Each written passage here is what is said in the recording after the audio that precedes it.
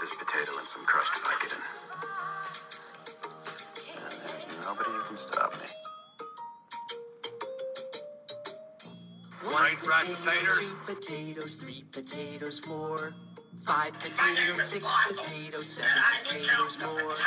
1 potato, 2 potatoes, 3 potatoes, 4, 5 potatoes, 6 potatoes, 7 potatoes more. Potatoes. Welcome to the Potato Week podcast with your host, Dan Fleming and Tom Crossman. We did it! Yay! Thank you, TJ. That was like our third attempt to do the opening. Yeah, just thing. kept glitching for some reason. Wow. Everything's got rust on it a little bit. Is this episode 201? This is the episode first 201. time since the biggin. took a big break. Yeah. It's been like 3 weeks Yeah. or so. Damn COVID. Yeah. We started with, although it was a good week because Dan's birthday was a couple days ago now. Friday. Last Friday. Yeah. Oh, yeah. Yeah, Last two Friday, days technically. ago. Yeah. Yeah. And I had told him a couple weeks ago that the birthday present he was getting was, I don't know if I said life-altering. Something along those lines, yes. Was I wrong? No. No. That book could very well turn my life around. Yes. See, I'm not going to be sitting at so many red lights anymore. Because thanks to Matt McConaughey, I'm going to turn those red lights into green lights. so if you listen to, I don't know Probably what 199 episode. or 198. Yeah. Was that when you just learned that he had written this book? Yeah. Were we both learning it at the same time? And Dan read an excerpt from Matt McConaughey's upcoming book, and it is ludicrous. Yeah. It's the type of shit you find, like, written in front of products on Gwyneth Paltrow's website. Yeah. Yeah. Yeah. And then, Like, if this book came with a lotion, I wouldn't have been surprised. I mean, it is. Or a power rock. It or is something along those lines. like the Lincoln commercials that he does. Yes.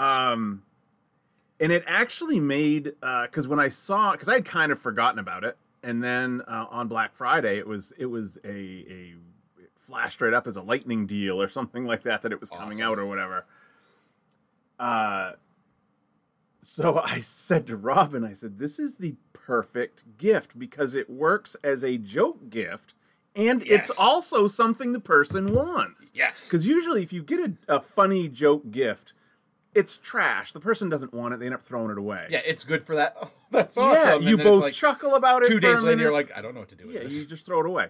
I'm going to read the fuck out of this. But this works on multiple levels. It's if you go on wherever you buy your books and check out, you can basically read what's on the inside dust jacket, and it's insane. I will make this pledge to our listeners. In January, I will post an inspirational quote a day from this book on our Facebook page. That is not going to be hard because that's all it is. Yeah.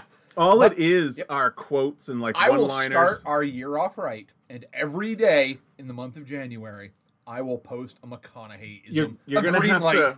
You're gonna post you're gonna have to. I'm sorry, but you're gonna. I'll have to do it screenshot twice. and send them to you. Yes, because I got a new phone and I've decided to abandon Facebook altogether. So it's not even so I don't get anything Facebook related. So Dan will send me screenshots of the thing because I am very curious. Yeah. And again, from everything we hear, Matt McConaughey is an awesome guy. Yeah. super Sounds like down an to absolute earth. wonderful human being. But this is the most pretentious garbage. When you're an incredibly likable guy with a lot of power, you get to do shit like this, and people aren't gonna go, oh. And you think that you're nailing it. Yeah. Yeah. He probably was just typing this out, going, "My God, Gold, it's gold, just, give me the Pulitzer." It's just flowing out of my fingers. Yeah. This isn't the type of book he wrote. This is the type of book he delivered into the world. You know, it's really something. A higher power was speaking through him. This is the Gospels of McConaughey right here. And I can't wait to dive in. Especially because it's the type of book I'm not going to have to sit down and read all at once. No. Like, you pick this up for 5 minutes a day, it's probably more tolerable that way, to be honest. It's like the Bible. Yeah. Just look for your... You just pick it up anytime, and it'll Yep. give you guidance. Yep. Yeah, I will find my particular sermon. This is going to be quite the journey. Yeah, I'm going to be changed, man, by the time this is over. Yeah. Yeah. Awesome. I can't fucking wait, honestly. Oh gosh. I mean, I sat through the Dennis Rodman book back in the day, so I can read anything. I think I read that. Yeah, as bad as I want to be. Yeah. It Yep. took like 15 minutes. Oh yeah. Yeah. Oh yeah. Yep. Yeah. had That was it. one of the easiest 250-page books to ever read. Because that came out right around the time that I was really into reading books about sports figures or Yeah. written by I And that I was was reading the second books. I Yeah. mean, Bulls three-peat. So Rodman was a cultural icon Right. at that moment. and I know I read a couple Rick Pitino books right around that Oh, Jesus, time. yeah. There were several Tiger Woods books and golf books in general around that time. Well, every once in yeah. a while, some of those are good. Yeah. I remember as a kid, the Magic's Touch and the Larry Bird Drive came out. Yep. I was a much bigger Magic Johnson fan, but that book sucked. Yeah. Whereas Drive was awesome. I could probably read it now and be like, this isn't so great. Yeah, But at sure. the time, I was like, shit, I really like this book. Yeah. One of the Patino books was really good about his first year at Kentucky when they were coming off suspension and they had no scholarship players and how, they still weren't good, but they were way better than they should have been. That was really good. I don't know what Jordan book that would have been out around there that, again, probably Yeah. I thought at the time was great, but maybe wasn't. So a lot has happened since we last recorded. I watched the entirety of the John Adams series from 2008. That's awesome. From the director of Cats. From the director of Cats. Just awesome. And Robin kind of joined me. It was one of those things where I started actually watching it down here, and then it kind of progressed through the week that I would catch an episode, or I'd start it upstairs and finish it down here, or whatever. So Robin did one of those kind of walkthroughs and then you sit down type things during episode 5 or so. So she hung on for the rest of the series because it's 8 maybe or 7, I don't remember. But anyway, as we're starting the last one, it was the first time she'd seen the opening credits, and when Tom Hooper's name came up, I said, "Oh, you have to keep in mind that this entire glorious series that we've watched." The guy that made it went on to direct Cats. And she didn't even look over. She didn't take her eyes off the screen. She just paused for a second and just goes, well, win some, lose some. Or no, can't win them all. Yeah. That's what she said. Oh, it's hilarious. But yeah, it's an awesome series. Yeah, I saw that back when it first came out. Yeah, it's been a 08. long time. Yeah. I started it do you remember when Amazon Prime was first starting to really kick off their video side? They had bought all the off-air or completed HBO shows. Katie is already sending me circled Yeah. excerpts because I told her, I'm like, I hear we're in an exclusive book club. Here, I'll give you readers the first one she circled. This is from page 6, mind you. Yeah. Truth bombs that interrupted my space and time in ways I could not ignore. Getting away withs, getting caughts, and getting wets, trying to dance between the raindrops. Christ. Fucking yes. These are my sights and scenes, felts and figured outs, cools and shamefuls, graces, truth, and beauties of brutality. Jesus, I can't. Oh even my listen- God! I can't even listen to it. It makes my skin crawl. It's so cringy. I can't even stand it. Yeah. Oh, Matthew. What were we talking about? Oh, John Adams. A man with similar weight of words. Yeah. John Adams. Yeah, exactly.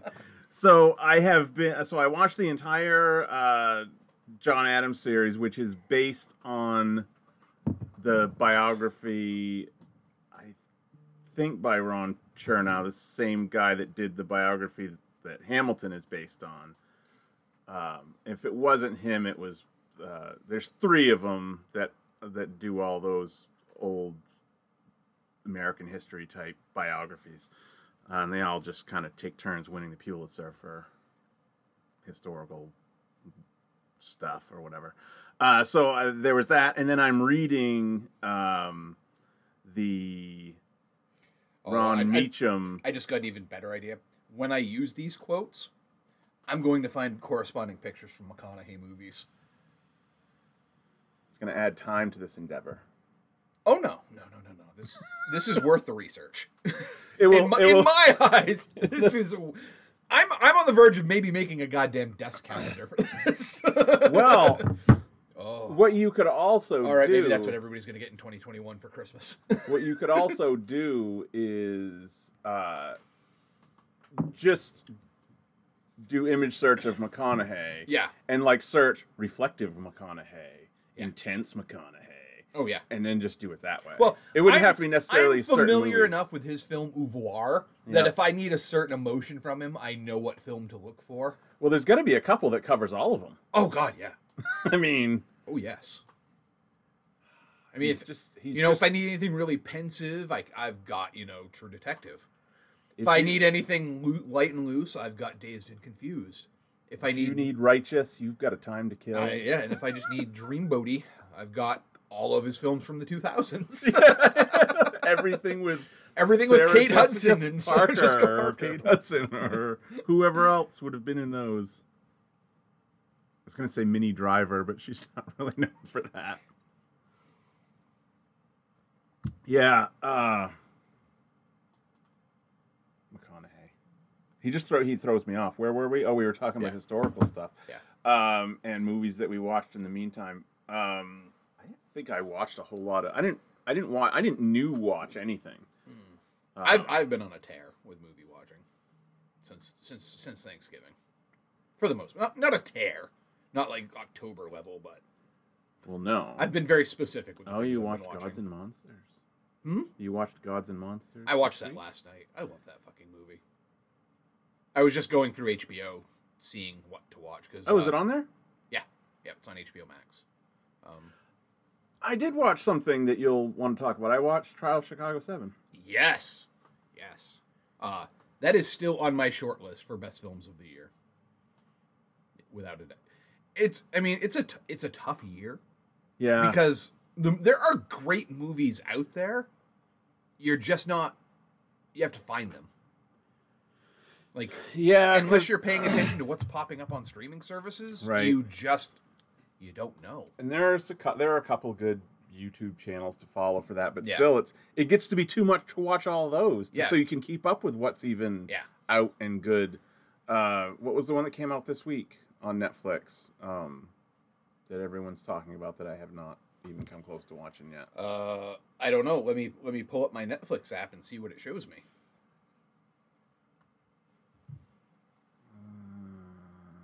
Still gotta watch the fucking Queen's Gambit. Oh, I started that. For some reason, New Girl has been trending like all week. I know. I don't know why. And Community. Yes, I saw that.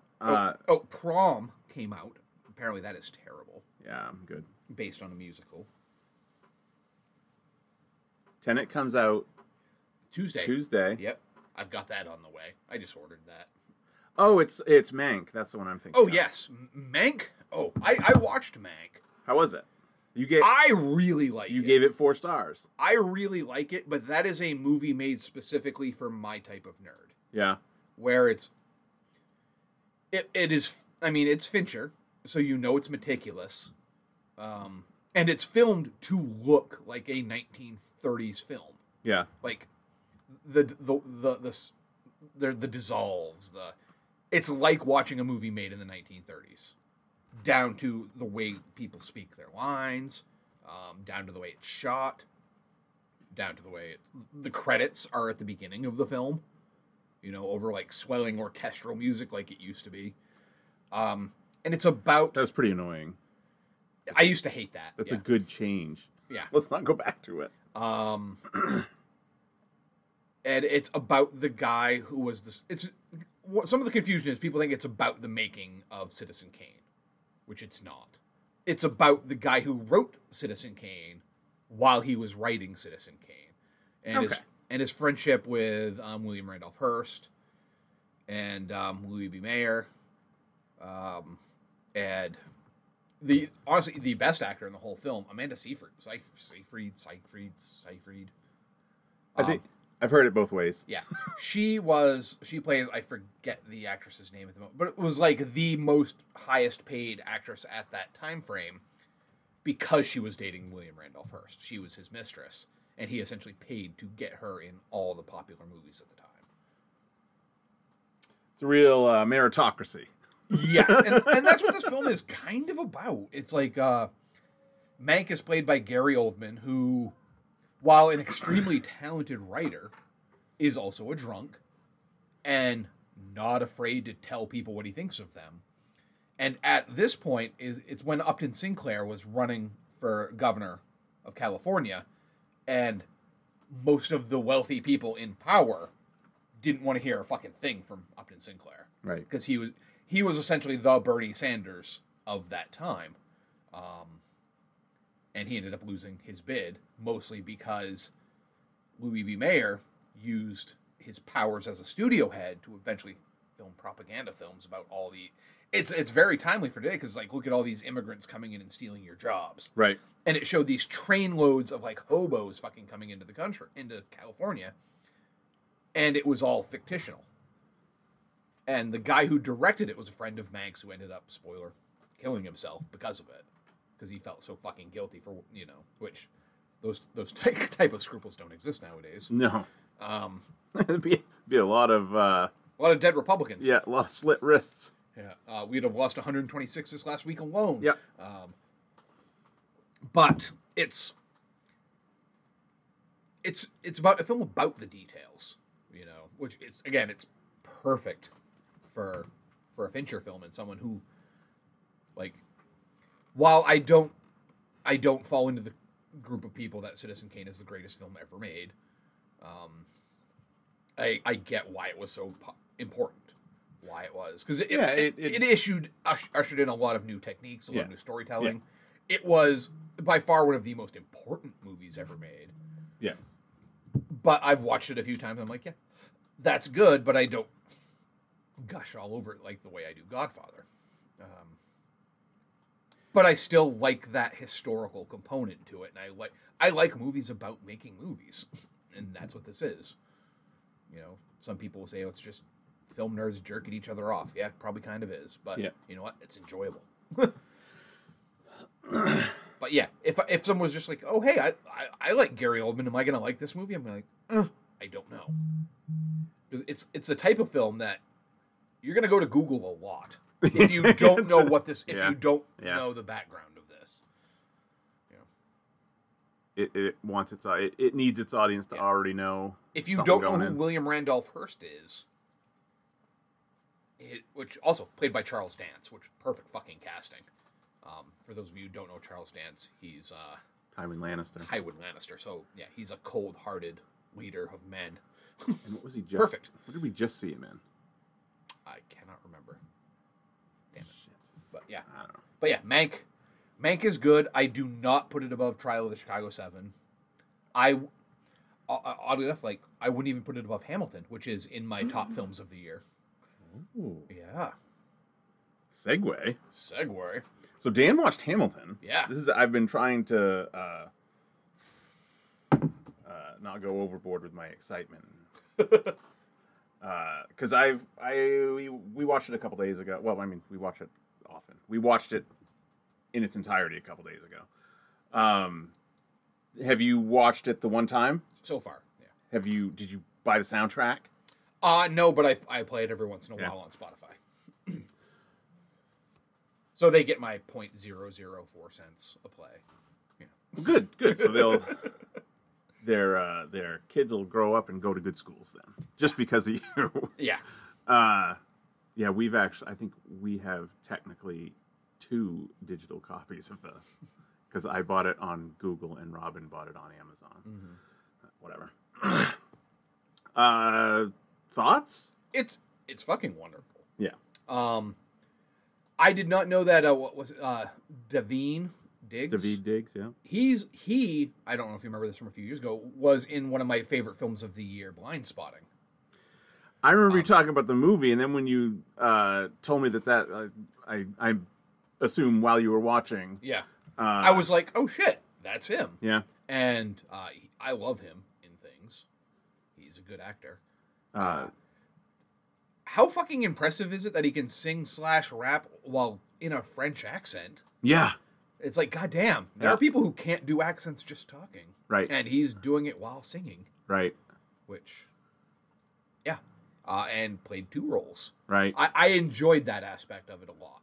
Yeah. That after the first intermission when things jumped ahead, people who had played characters that are no longer necessary are now new characters. That are necessary. Yes. So there's 3 people that do that. And then some of the lower cast. The company, they interchange and stuff. But of the main cast, although Peggy doesn't have a big role in the first half, but she is the mistress in the second half, and then the guy that's Lawrence is his son is then Hamilton's son that dies. Yeah, it's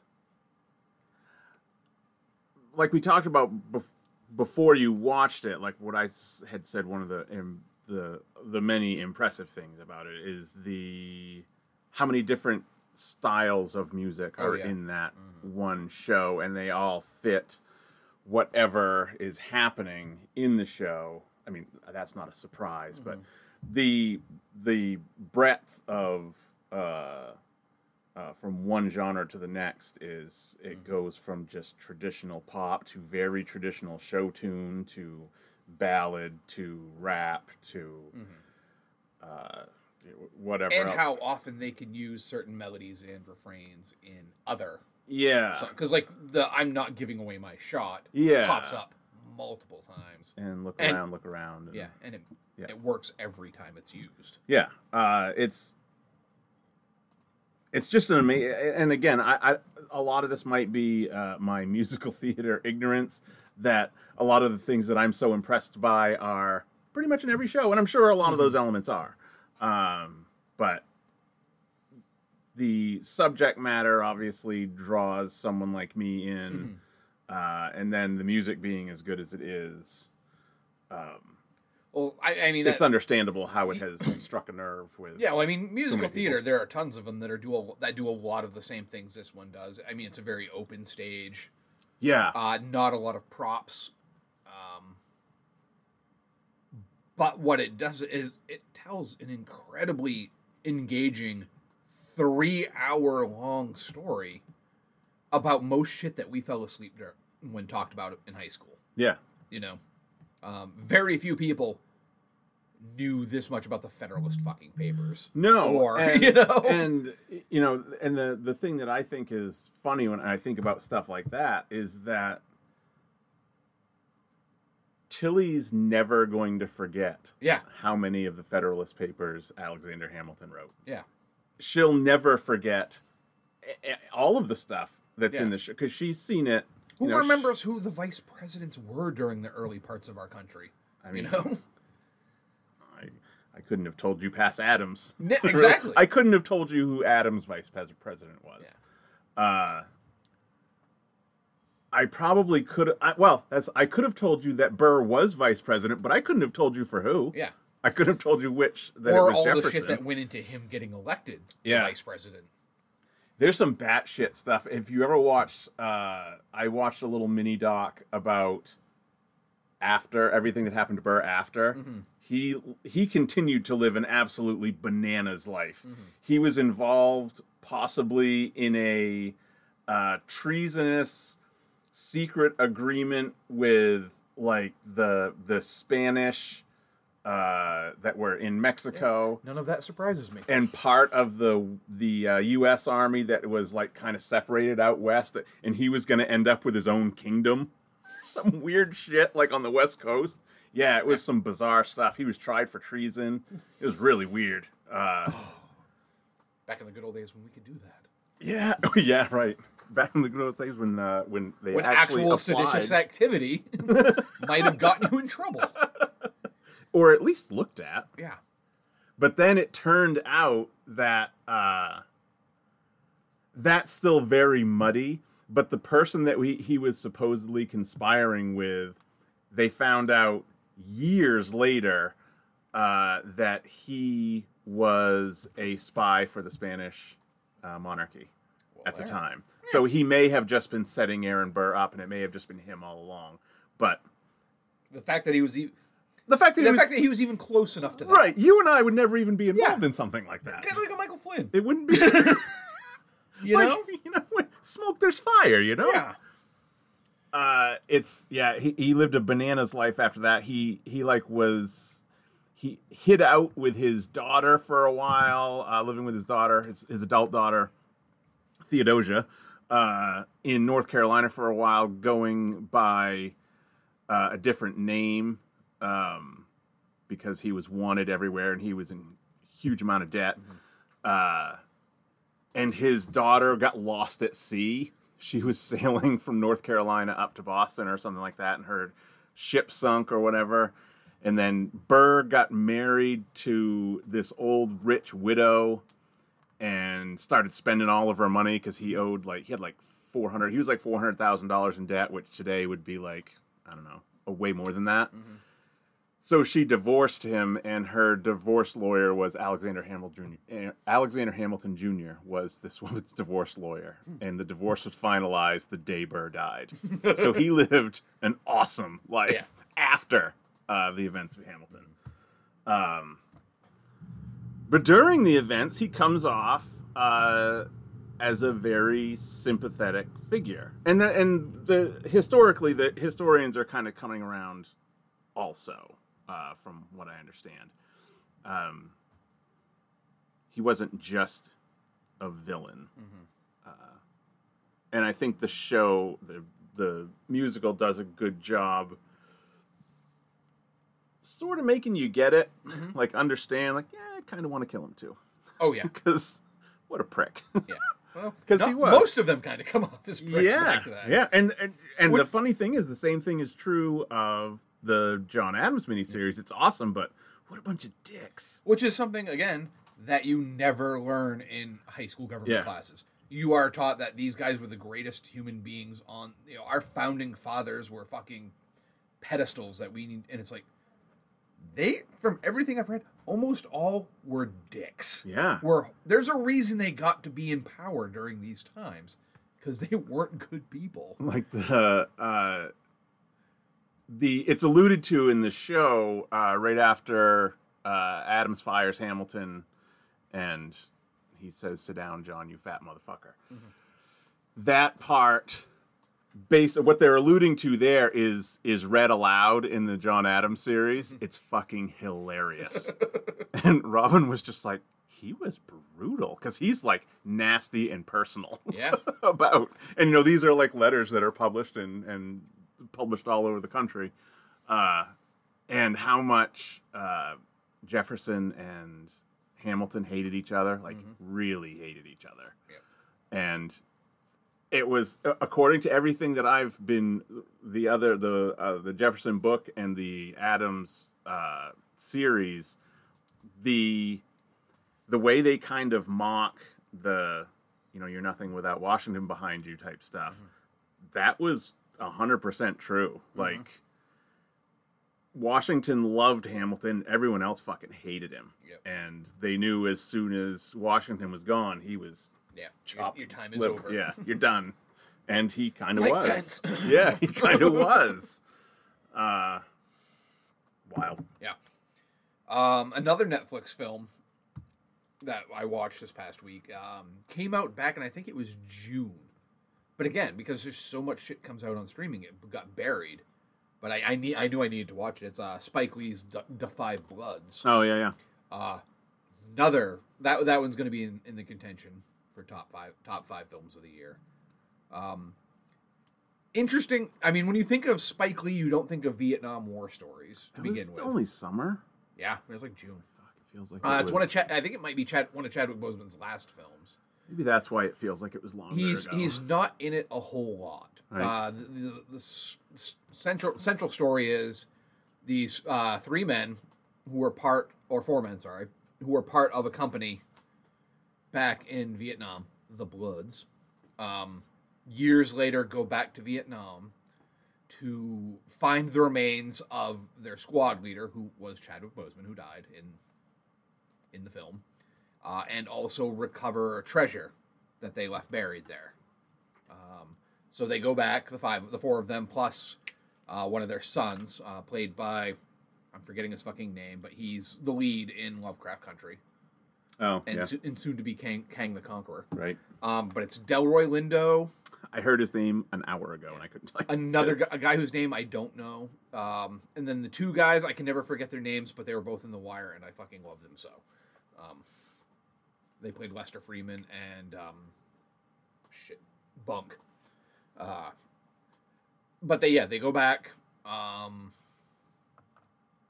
They haven't seen each other for quite a while. Their lives have obviously gone in different directions. So there's that kind of camaraderie between them, but it's not as tight as it once was.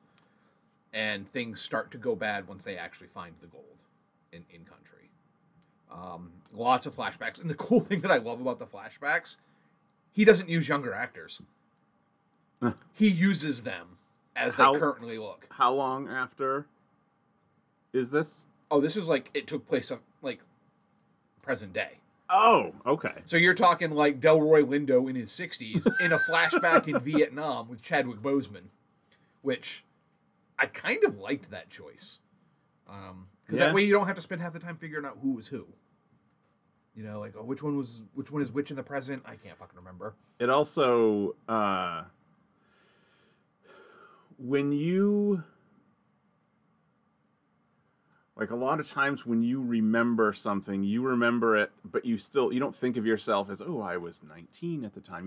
You still think of yourself You're now. thinking of it through today's lens. So it does give it more of a dreamy memory-ish, funny things that your mind does. And it reminds you that while they aged, he never did. Yeah, and because that's how you would still see him. And then if you saw one of your other friends, he also is 68 or whatever. If I remember us playing fucking soccer or wiffle you're going to ball picture this. Yeah, I'm you're picturing picture this how mug. you look now, not how we looked when we were fucking 11. Right.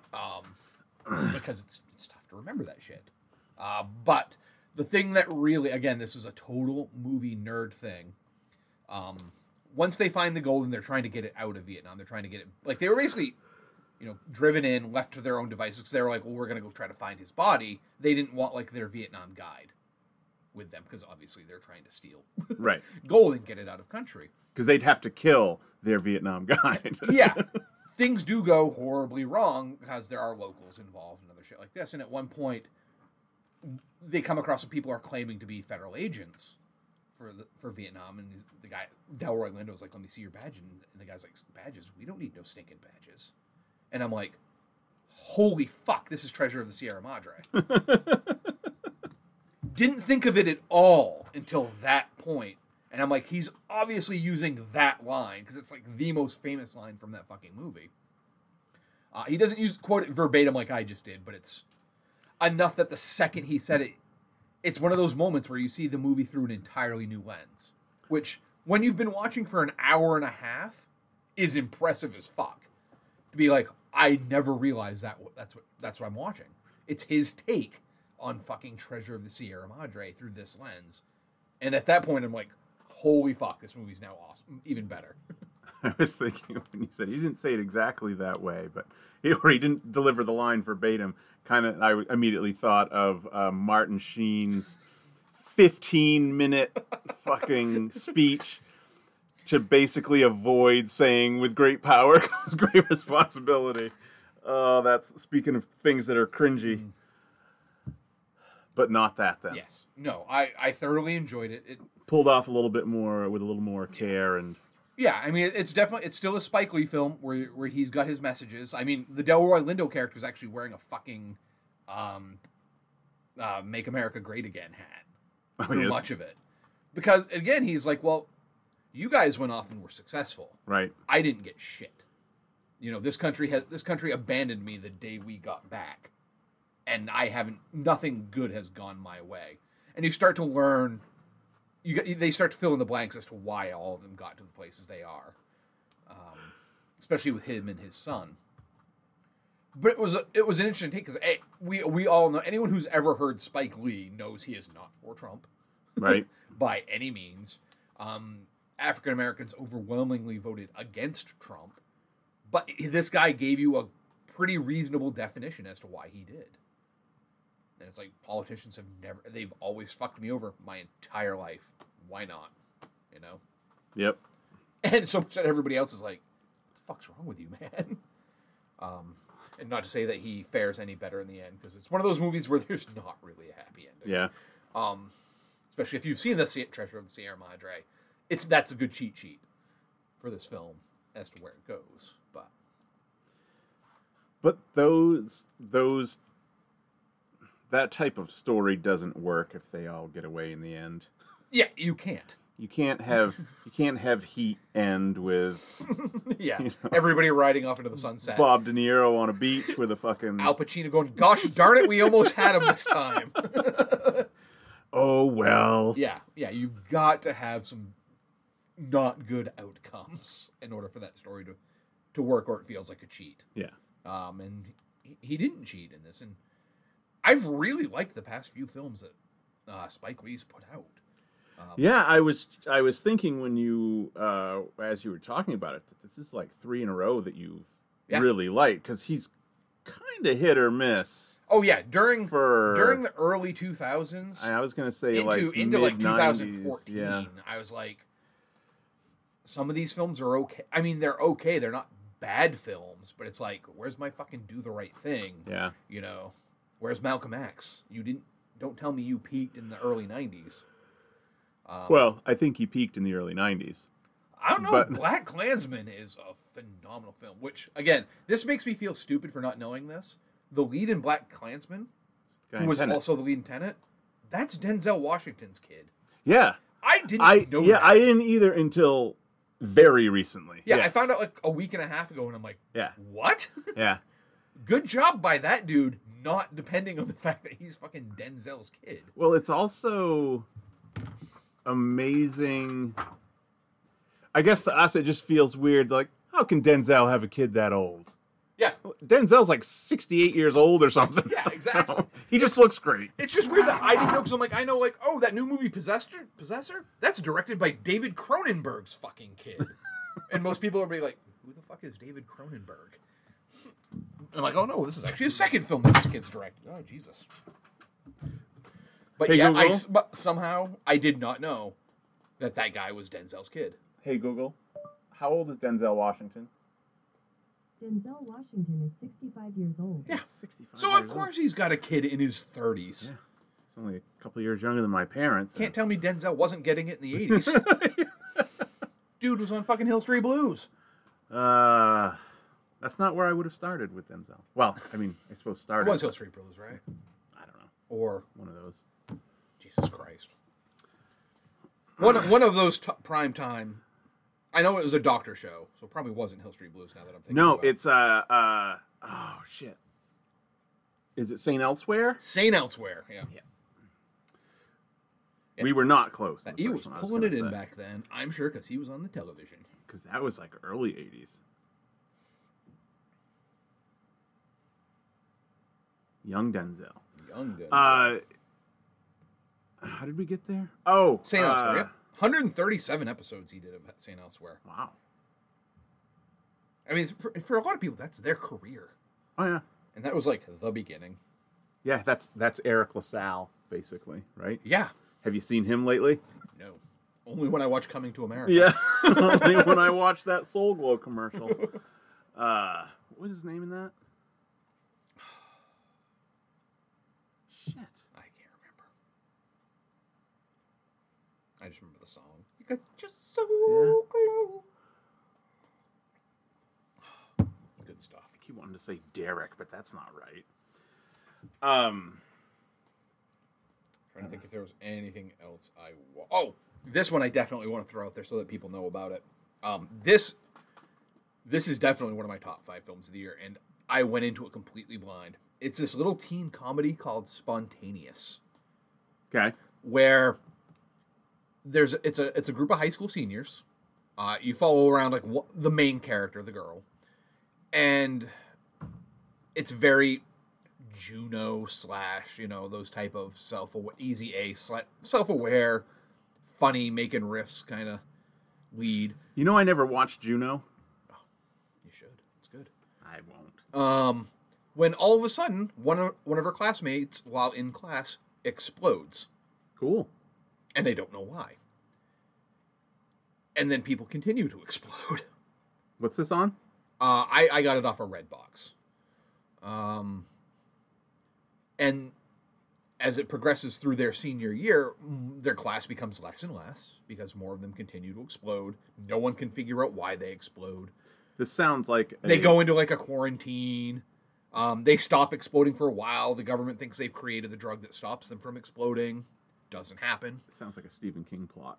Very much. I mean, and it sounds ridiculous, and it's got that kind of like Final Girls humor to it, where it's a dark black humor, but it's witty, it's smart, and it's got a surprising amount of heart to it, because it's like, it's got that kind of like vibe to it where, our senior year's coming to an end.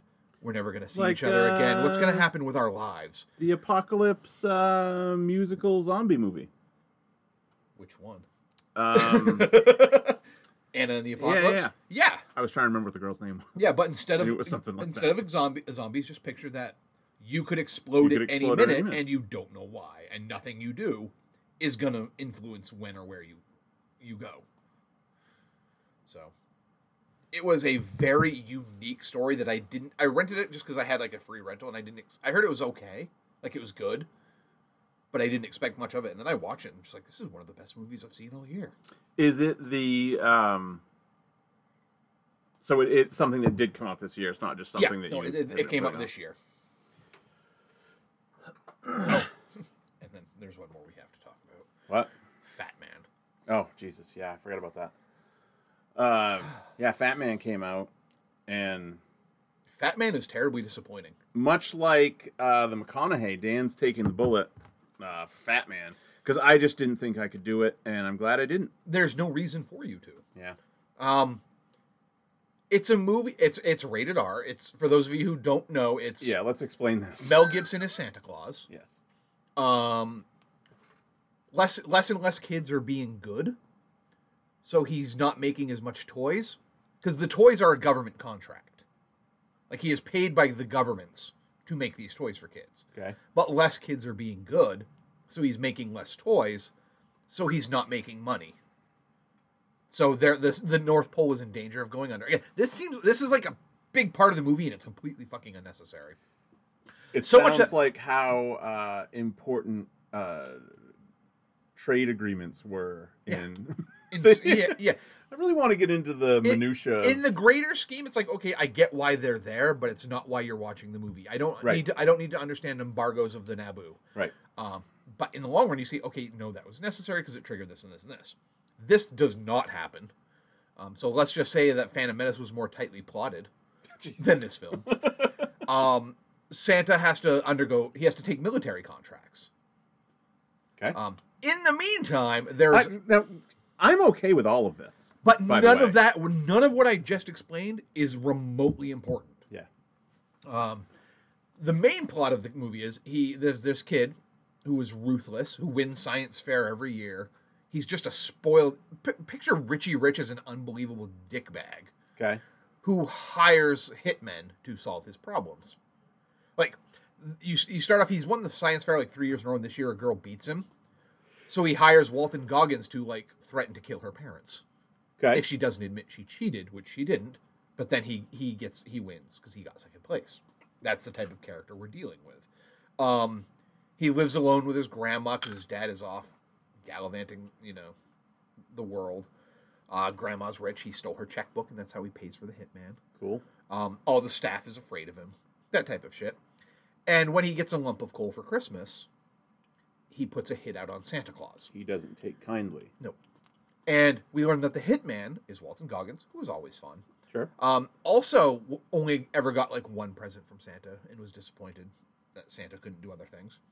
So you learn that he buys, because everything that you get from the North Pole has a little plaque on the bottom of it. It says like made in the North Pole. So he buys people's toys Okay. and puts them away. Why? Don't know. Doesn't really get talked about. Other than that's what he does. I guess they'd say that's a character trait. But again, To show we've done something. yeah. Oh, there's some pathos here. Yep. Not really. So he goes and tries to find Santa and ends up. And this is the part. Like, he's a hitman. He's a very accomplished hitman. But Santa essentially works on a military base now.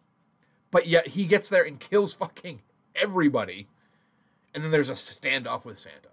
And they go at it. So it's like, okay, I get why you had Santa take out the contract so that, like, military presence is around. But then they do nothing other than our cannon fodder. Wasn't necessary. Elves could have been cannon fodder. I would have been more. It would have been great. I would if it have was been just more emotionally invested in the elves getting shot than I was the U.S. military. CGI army of elves Yeah, just getting mowed Lord down. of the Rings style. Yep. Avengers style. Yeah, and that's it. Really, that's the movie. And here's Yeah. the thing: it wasn't nearly like when I saw, like, okay, Mel Gibson is playing a badass Santa. I expected, like, fucking dragged across concrete type of R rating. Yeah. I thought this movie would be vicious. Yeah. It's not. It needed to be. Other than them saying fuck What was every the- once in a while and showing blood of, and again, people getting shot is the most boring way to have a movie rated R. It really is. What was the tone? Like, what movie would you compare it to tonally? Logan. Really? Yeah. But because Santa's kind of sad. If you're gonna, He's feeling like he's useless now in today's world. But it doesn't have any of the emotional investment that you have in Logan. it needed to be over the top. You Exactly. You can't have that ridiculous a premise. Yeah, you needed to really lean. I We think I say told, that, although Logan's fine, but Logan's established as that Santa Claus is. It's a much bigger shift for Santa. Yeah, which is, and again, but you have more emotional investment in Santa, I hope, than you do fucking Wolverine. I don't know, maybe. Yeah, this I didn't earn it from this film, but I get. it's the type of thing. Like this could have easily been a really great PG-13 movie or PG movie. Yeah. Because, like I said, other than the blood from gunshots and kids saying and like people saying "fuck," this wasn't a rated R film. It didn't. This should have either been a really good PG film or a ridiculous grindhouse style Yeah. R film. I thought that's what it was going to be. That's what I thought it was too, and it wasn't. Not even close to it. And then the other thing I said to you is that I don't remember how it was worded, but like you said that it was just boring. Yeah. And I said that's actually worse than if it had been bad. Yeah. If it had been absolutely terrible, then at least it would have that. You know, maybe it would I respect films more that are terrible, but at least we're going for it. Yeah. Fucking Thanksgiving is not a good film, but they fucking went for it. in Well, that I mean, movie. how many recent Nick Cage movies have been absolutely terrible, but you gotta applaud. Yeah, you know there's going to be a fucking scene in that film that makes everything worth it. Especially when you hire Mel Gibson. Yeah. There is a history to that man. Right. So, Yeah, you're never hiring Mel Gibson because he's the best guy for the role. no, not anymore. You're hiring Mel Gibson. That's part of. Especially considering in the movie his wife is black. Mrs. Claus is played by Jean-Marie Baptiste, who is a British black woman. And we know Mel has some issues with non-white folk. So you Not as much as he does with the Jews, but no, no. But if again with hiring Mel, you expect something there. yeah, And they actually had a very loving, sweet relationship in this film. Which again, Mel's not known Why? for his progressive Why? views. why hire Mel? That's when you hire fucking Ron Swanson. You know, if you need a cantankerous man with heart, you know, you don't hire Mel fucking Yeah. Gibson. And honestly, Well, yeah, you hire Mel Gibson if it's going to be a bloodbath. yeah, which That's- I mean, technically, a lot of people did die in this, but it's just gunshots Yeah. from far away. which is nothing. 80s movie. Yeah. 80s movie style. Commando was far worse than that. Yeah.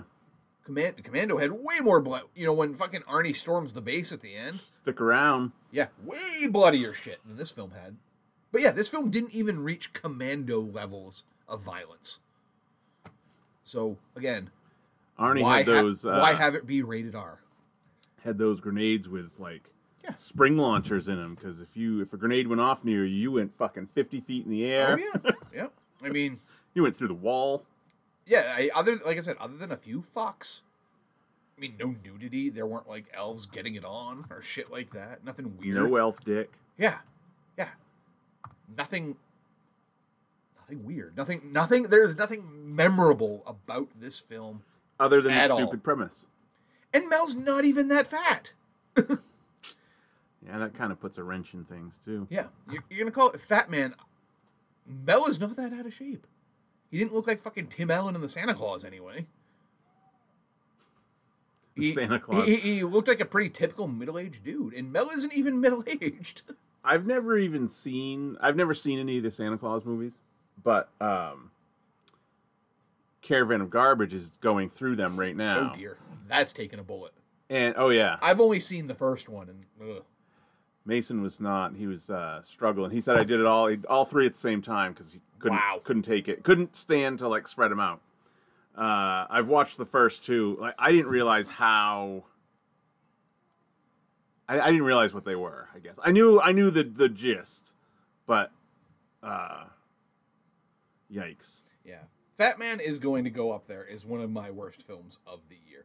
I mean, I gave it a 2.5 stars. I think I was being generous because it's not a badly made film. Yeah. There's a good movie there. And it wasn't like this was put out by a big studio. So it's like, why was this not bigger? Yeah. I mean, the movie I watched the other night that I was telling you about, Dial Code Santa Claus, which is a French... Basically came out like a year before Home Alone. And it's about a kid who is home alone with his grandfather while a crazed Santa attacks, and it's essentially he puts him through a Home Alone type situation, only without the sweet music. Yeah. The kid is essentially Rambo. It's kind of brutal. The movie starts out with Santa punching a kid, and then Santa stabbing a dog in the throat. I mean, and the kid who plays the main character gets stabbed at some point in this movie. That film goes there. Kevin doesn't even get touched. Yeah. This film goes there. And Fat Man did not. So even like in future years, when I'm like, oh, let's watch a holiday film that's a bit off center. Not watching Fat Man. Should find out if John Hughes was a big fan of. That's what people because this film premiered at the Cannes Film Festival the year before that. Yeah. And people knew about it. Apparently, this film didn't get released in the U.S. until about 3 years ago. Oh, really? Yeah, because it's one of those that got retitled like 19 different times over the years, and it wasn't until like Alamo Drafthouse played it at like one of their festivals that was its first U.S. release date was like 2017, and it was released in France in 1990. But yeah, that's what Joe Bob was at, because it was played on the Joe Bob Saves Christmas special. And he talked about that a lot. That's like, yeah, there's probably a good chance someone at least knew about this film. Yeah. Because, again, you don't show a film at cons and have nobody know about it. Right. Yeah, we watched Home Alone this week. It was the first time the kids had seen it. They really liked it. I hadn't watched it. Well, actually, I guess it was playing in one of the teachers was playing it last year during this next week. Our last day before vacation. There's usually one room that's playing movies and stuff. It's going to be very different this year. But anyway, I haven't seen the movie for years. A lot of things stand out. I mean, it is definitely one where you just got to go, okay, this just Go with it. All of these things could have happened. This incredible, ridiculous coincidence, string of events. But the thing that really sticks out to me is by the middle of the movie, it's still like funny, haha, and lighthearted and stuff. But think about what the motivations of the robbers are by the middle of the movie when they're no longer even trying to rob the place. They just want to murder a child. They just want to kidnap, torture, and murder a child. Mm-hmm. And what I said to you was, if you change the movie, this is a horror. Change the music, it's a horror movie. There's a meme out there that says, "Keep this in mind. If Kevin had called 911, this film would have been over in 20 minutes." Yeah. He wanted to do this. He wanted to hurt the two wet bandits. Everyone in that movie is awful. Yeah. The parents are awful. Oh, yeah. Kevin's awful. The wet bandits are straight up child murderers. Yeah. Or attempted child murderers. Would-be child murderers. They're like training to be child. See, this is what Fat Man could have been.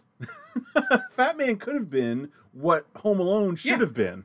Because, you add a few fucks and some gunfire to Home Alone, that has to be a rated R movie. If he actually shoots the pizza boy? Yeah. But instead, they don't do that, and it's a delightful PG film. Yep. Where, again, a kid is essentially torturing these two guys who are trying to torture and murder him. Tilly was losing her mind when they were cracking their skulls when concrete. When you texted me that, all I could picture her is like wide-eyed and grinning. God, she was laughing her ass off. I thought she was going to die when Kevin put the spider on Daniel Stern's face. Oh, I mean, it's the first thing she told me about when I Oh, yeah. She's, she does love violence. Yeah. She does love kid-on-adult violence. Thinks it's hilarious. She still has part 2 to look forward to. Oh, my God. I did not know there were 5. Yeah, I remember there was a part 3. 5. Well, the last 2, I only know this because I was looking, because right now on Vudu, the sale this week are like franchises. Like you buy all the Harry Potters for however much and so on and so forth. Well, the Home Alone one, it said all 5 movies, and I was like, what? And I clicked on it, and yes, there's a Home Alone and then a Home Alone 2 with Macaulay Culkin. Mm-hmm. And then there's a Home Alone 3 with a new kid. Yeah. I worked at the video store when that came out, so I've never seen it, but I at least remember it. I have no idea if it's in any way related. I don't think so. They're not. It's not like his cousin or something. I guess it wouldn't matter. Could be. I don't know. And then there's 2 more after that don't have numbers. They're just called something. It's Home Alone. I don't know. It's not surprising that they did that. Yeah, I think simple premise that you can repeat forever. And I'm guessing that the last 2 were direct-to-video. Oh, without a doubt. The third one was, so... Oh, it was? Oh, yeah. Okay. Home Alone, Pantheon? Home Alone movies? Here we go. Like, Home Alone Pantheon sounds amazing. Oh, no, I'm sorry. Home Alone, there is a Home Alone 4. That is numbered. There is... Home Alone 4, Taking Back the House. And it's a political drama. And then the next one is Home Alone, The Holiday Heist. Now, all of them have the aftershave face, or the 2 last ones, 4 and 5. You can get Holiday Heist on Amazon for $3.99 right now, if you're down. 29%. Feeling like you need that in your life. Yeah, that was 2012. So that was quite. Yeah, they waited. They spent a decade making Home Alone: The Holiday Heist. Well, they had to make it right. Yeah, I mean, that's the exact cover I remember for part 3 right there. That was the video cover. There were surely many rewrites to make sure the script was just as tight as possible. Got it down to a tight 90 minutes here, I can see. Oh, Debbie Mazar is in it. Malcolm McDowell is in it. Wow. I don't know who any of these. I don't know who Eddie Steeples is. Yep. But it can be yours for $3. I would read the synopsis, but I don't want to. Probably don't need to. No. So that'll probably be the only Home Alone we watch. We're not even going to tell them that there are more. Although, I suppose we could, and we just say, look, they suck. You don't want to watch them. The next one's got pigeons and Donald Trump. Yeah. Right? Yeah. Whatever. Yeah, I definitely don't remember liking part 2 as much as 1. And the Wet Bandits are there, too, right? I think so. Yeah, yes. It's more ridiculous than the first one, premise-wise. I know it's one of the things that's amazing me the most is like this past month there have been a lot of like tweets about people are stunned to find out the mom from Schitt's Creek is the Home Alone mom. Well, as soon as it started the other night, after she had said a few lines, I just looked at Robin and I said, I don't like her not as Moira. Yeah. I want her to be Moira, even though this is 30 years ago. Which is funny though if you think about her character in Beetlejuice. Yeah. She's essentially the same. Yeah. I could see her becoming the mom from Schitt's Creek. Right. As the Beetlejuice mother. Like, they lose all their money and have to move even further away from... What was her name in that? Delia was the daughter, right? Was Delia Winona Ryder? No. I just watched Beetlejuice. I haven't watched like a month ago. Well, I watched it at Halloween.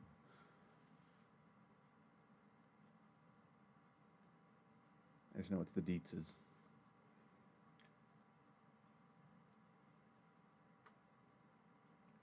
No, she's Delia. Who is Winona Ryder? Lydia. Yes, that's it. Yeah, she's essentially... She's Moira before she completely loses her mind. Yeah. The genius of Moira is the accent. Oh yeah. Completely unrecognizable. The accents and all the wigs. Oh yes. She's the only person on the planet with this accent. Accent is just hilarious. We're up to... I missed a few episodes because I can't keep up with Robin. Yeah. When she gets into a show, I can't stay with her. Yeah, we're just about to start season 4. Yeah, we're like at 4-8. Yeah. I missed a good chunk of season 3. Yeah. I missed how far into season 3 does he before David opens the store? Towards the end he opens the store. Okay, so I've seen up to... Okay, so I guess I haven't missed that much. Because he was just opening the store, and Patrick had just offered to be his partner in more ways than one. And then the one we watched last night was the barbecue one that you haven't got to. You haven't done. So you haven't seen the barbecue one, right? No. That's not giving anything away. What that I've was liked about 4-7. that show though is they've done a really good job of cutting dead weight. Yes. Because like Mutt or whatever his name was, I'm like so glad when he disappeared. Yep. And they also, I liked that they, much like the opposite of that, much like Parks and Rec, they move Bob and Ronnie. Okay, they need to be on every week. Bob and Ronnie are fucking awesome. The way Bob runs into into frame with that little walk run. God, it gets me every time. And the stuff about his wife and Jesus. But yeah, I just got to the part where they opened the store. Yeah. And Bob was like, it was supposed to be a soft open with people getting 25% off for friends and family. And he's like, well, my wife, and he always said his wife's name, and David's like, who is that? It is good. Have you seen the poker one yet? Yeah. Yeah, that was a great Be episode. right around that one. That show is really good, and every character on it. My least favorite character on the whole thing is Eugene Levy. Yeah. I mean, and least favorite is not really a way to put it. Yeah, But I mean, he's great, but yeah, he's... everyone else is just amazing. Yeah. It's a really good show. Yeah, Mutt's gone. I haven't seen much Twyla, but Twyla's there. Yeah. Is also a Levy, so she's not going anywhere. But yeah, very good show. So we've been watching a lot of that, obviously, and that with the Addams thing, and then I started watching something. Oh, I'm still going through West Wing too. I did a good couple. Like, I would watch it as I was going to bed for like a solid month there, but yeah, I couldn't watch it until the election was like. I watched. Solidified. That's when I started. Yeah, I say solidified. Yeah, I and- know. Yeah, and it's solidified, but not if you ask half the country. right. But yeah, without because I couldn't have watched it if it had Nope. gone the other way. I wouldn't have been able to watch that show. I've been wanting to rewatch it for a while because I've never rewatched it. I watched it when it was on, so Yeah, I rewatch it every couple of years. So. yeah. I watched that first season like over Thanksgiving break, and then I've just I've slowed it down. I was nervous at first because on December 1st the thing popped up on Netflix that it's disappearing on the 24th. But it's just going to HBO Max. It's just going to HBO, right? So, so I was at first I said, Robin, I have like 6 seasons to watch in 5 weeks. No, you don't. So, and then I looked up where it was going. I was like, oh. And then I like didn't watch an episode for a week. I was like, And honestly, season 5 yeah. is it's still quality. Does But Aaron Sorkin leaves after season 4. I don't think I have no. I know that there was. I never watched it in the end. Yeah. Like the last 3 or 4 seasons. Yeah, probably. seasons 5 and 6 are okay. 7 is better because it gets back into an election. Yeah. And they bring on Jimmy Schmitz and Right. Alan Alda. Yeah. Season 5, they didn't know what to fucking do. Like, I mean, for those of you who don't know, it was Aaron Sorkin's show. But unlike most shows where the showrunner is the showrunner, he wrote every single episode of that. I mean, he had a writer's room. But when it came down to it, he wrote every fucking episode. So when he left, you can tell that he is not writing it anymore. Well, even anything with him, his writing style, it kind of starts to grate on you if you watch like 3 or 4 episodes in a row because they're always interrupting each other and they're always having 2 different conversations at once. And everyone is very witty. Yeah, and it's all walk and talks. Yeah. So it actually gets annoying after a couple episodes. You're like, all right, I got to step back from it because it's starting to make me mad. I watched something the other day, and I can't remember what it was now, where they purposely did a walk and talk for like the first time ever on the show, and I'm like, they're just doing this to riff on Sorkin, and it's kind of hilarious. Yeah. But I wish I could remember what it was now. That would make it funnier. But yeah, season 5 and 6 are I never rewatch those as part of my rewatches. It's kind of like Parks and Rec start at season 3. Yeah, I kind of skip 5 and 6 and then just take up on 7. So seasons 5 and 6 are when Brandanowitz gets into and also in common, it's the episodes, it's the seasons with Rob Lowe, because Rob Lowe leaves after 4. Oh, he does? He leaves about midway through. Does he leave? Oh no, that would have been too early. Because he leaves the show and Josh Molina comes on. Well, I like Josh Molina, Yeah. but he's not Sam Seaborn. No. He's a Sorkin favorite though. Mm-hmm. Oh yeah, he'll always pop up on everything. He's Sorkin, like one point or another. he's like Greg Grunberg on On JJ. on every J.J. Abrams thing. Yeah. Hey, there's Josh Molina. Yeah, it's a great show. When does were they done when John Spencer died, or does he die on the show? He dies on the show. Okay. In season 7. Okay. But like they really they do a thing with Toby in like season 6 that just pretty much tanks the fucking character for me. Oh yeah. Yeah, and it's like I love Toby. Yeah. You can say that pretty much about any of the characters. That god, he's the best character on the show. Yeah. Or she, because fucking CJ is also amazing. But yeah, they do a character. They make a choice about his storyline. I think it's season 6 into season 7. And it's just like, oh no, that's a terrible idea. Why'd you do that? It'll all be new to me. I'm just struck by Rob Lowe's acting choices as beloved kind of liberal icons in 2 iconic liberal political shows, and he's not. Yeah. It's bizarre. I don't think I could do that. Maybe he's not. I don't know. But like, just a better actor than we thought. I guess so. I mean, he's not a super bleeding heart in Parks and Rec. He's very straight Yeah. down the middle.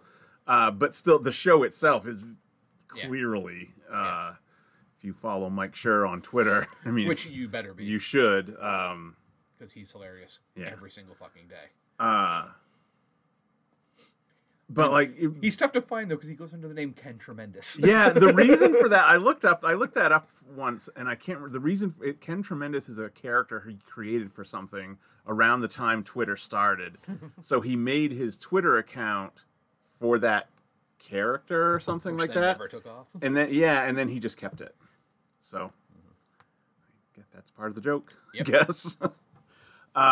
But yeah, between Chris Traeger and Sam Seaborn, it's got damn near a decade of being in really good political NBC shows. Yeah. Yeah, it doesn't get much better than Sam Seaborn, No. for my money, or a good 'cause he- Jed Bartlett rant. Oh, fucking. Anyone who's ever watching that show for the first time, I always say the same thing. I'm like, this will ruin real life politics for you. Oh yeah, Because you're about to see the most kind, thoughtful, intelligent president that we will never have. yeah. I mean, Barack was close. Well, 'Cause he took. It's pretty clear, watching it as a whole, that he took the best parts of Clinton, and there were plenty of bad parts. The best parts of JFK, and there were plenty of bad parts. Yeah. And really, what I notice a lot, especially late season 1, a lot of the best parts and some of the bad parts of LBJ. Yeah. He's kind of a dick, kind of bullies people. Yeah, but you forget, like, the But it's- legislation LBJ got passed. Right, It's but like- it's for... LBJ used to take people in the bathroom and threaten to kick their ass. And whip his dick out at them.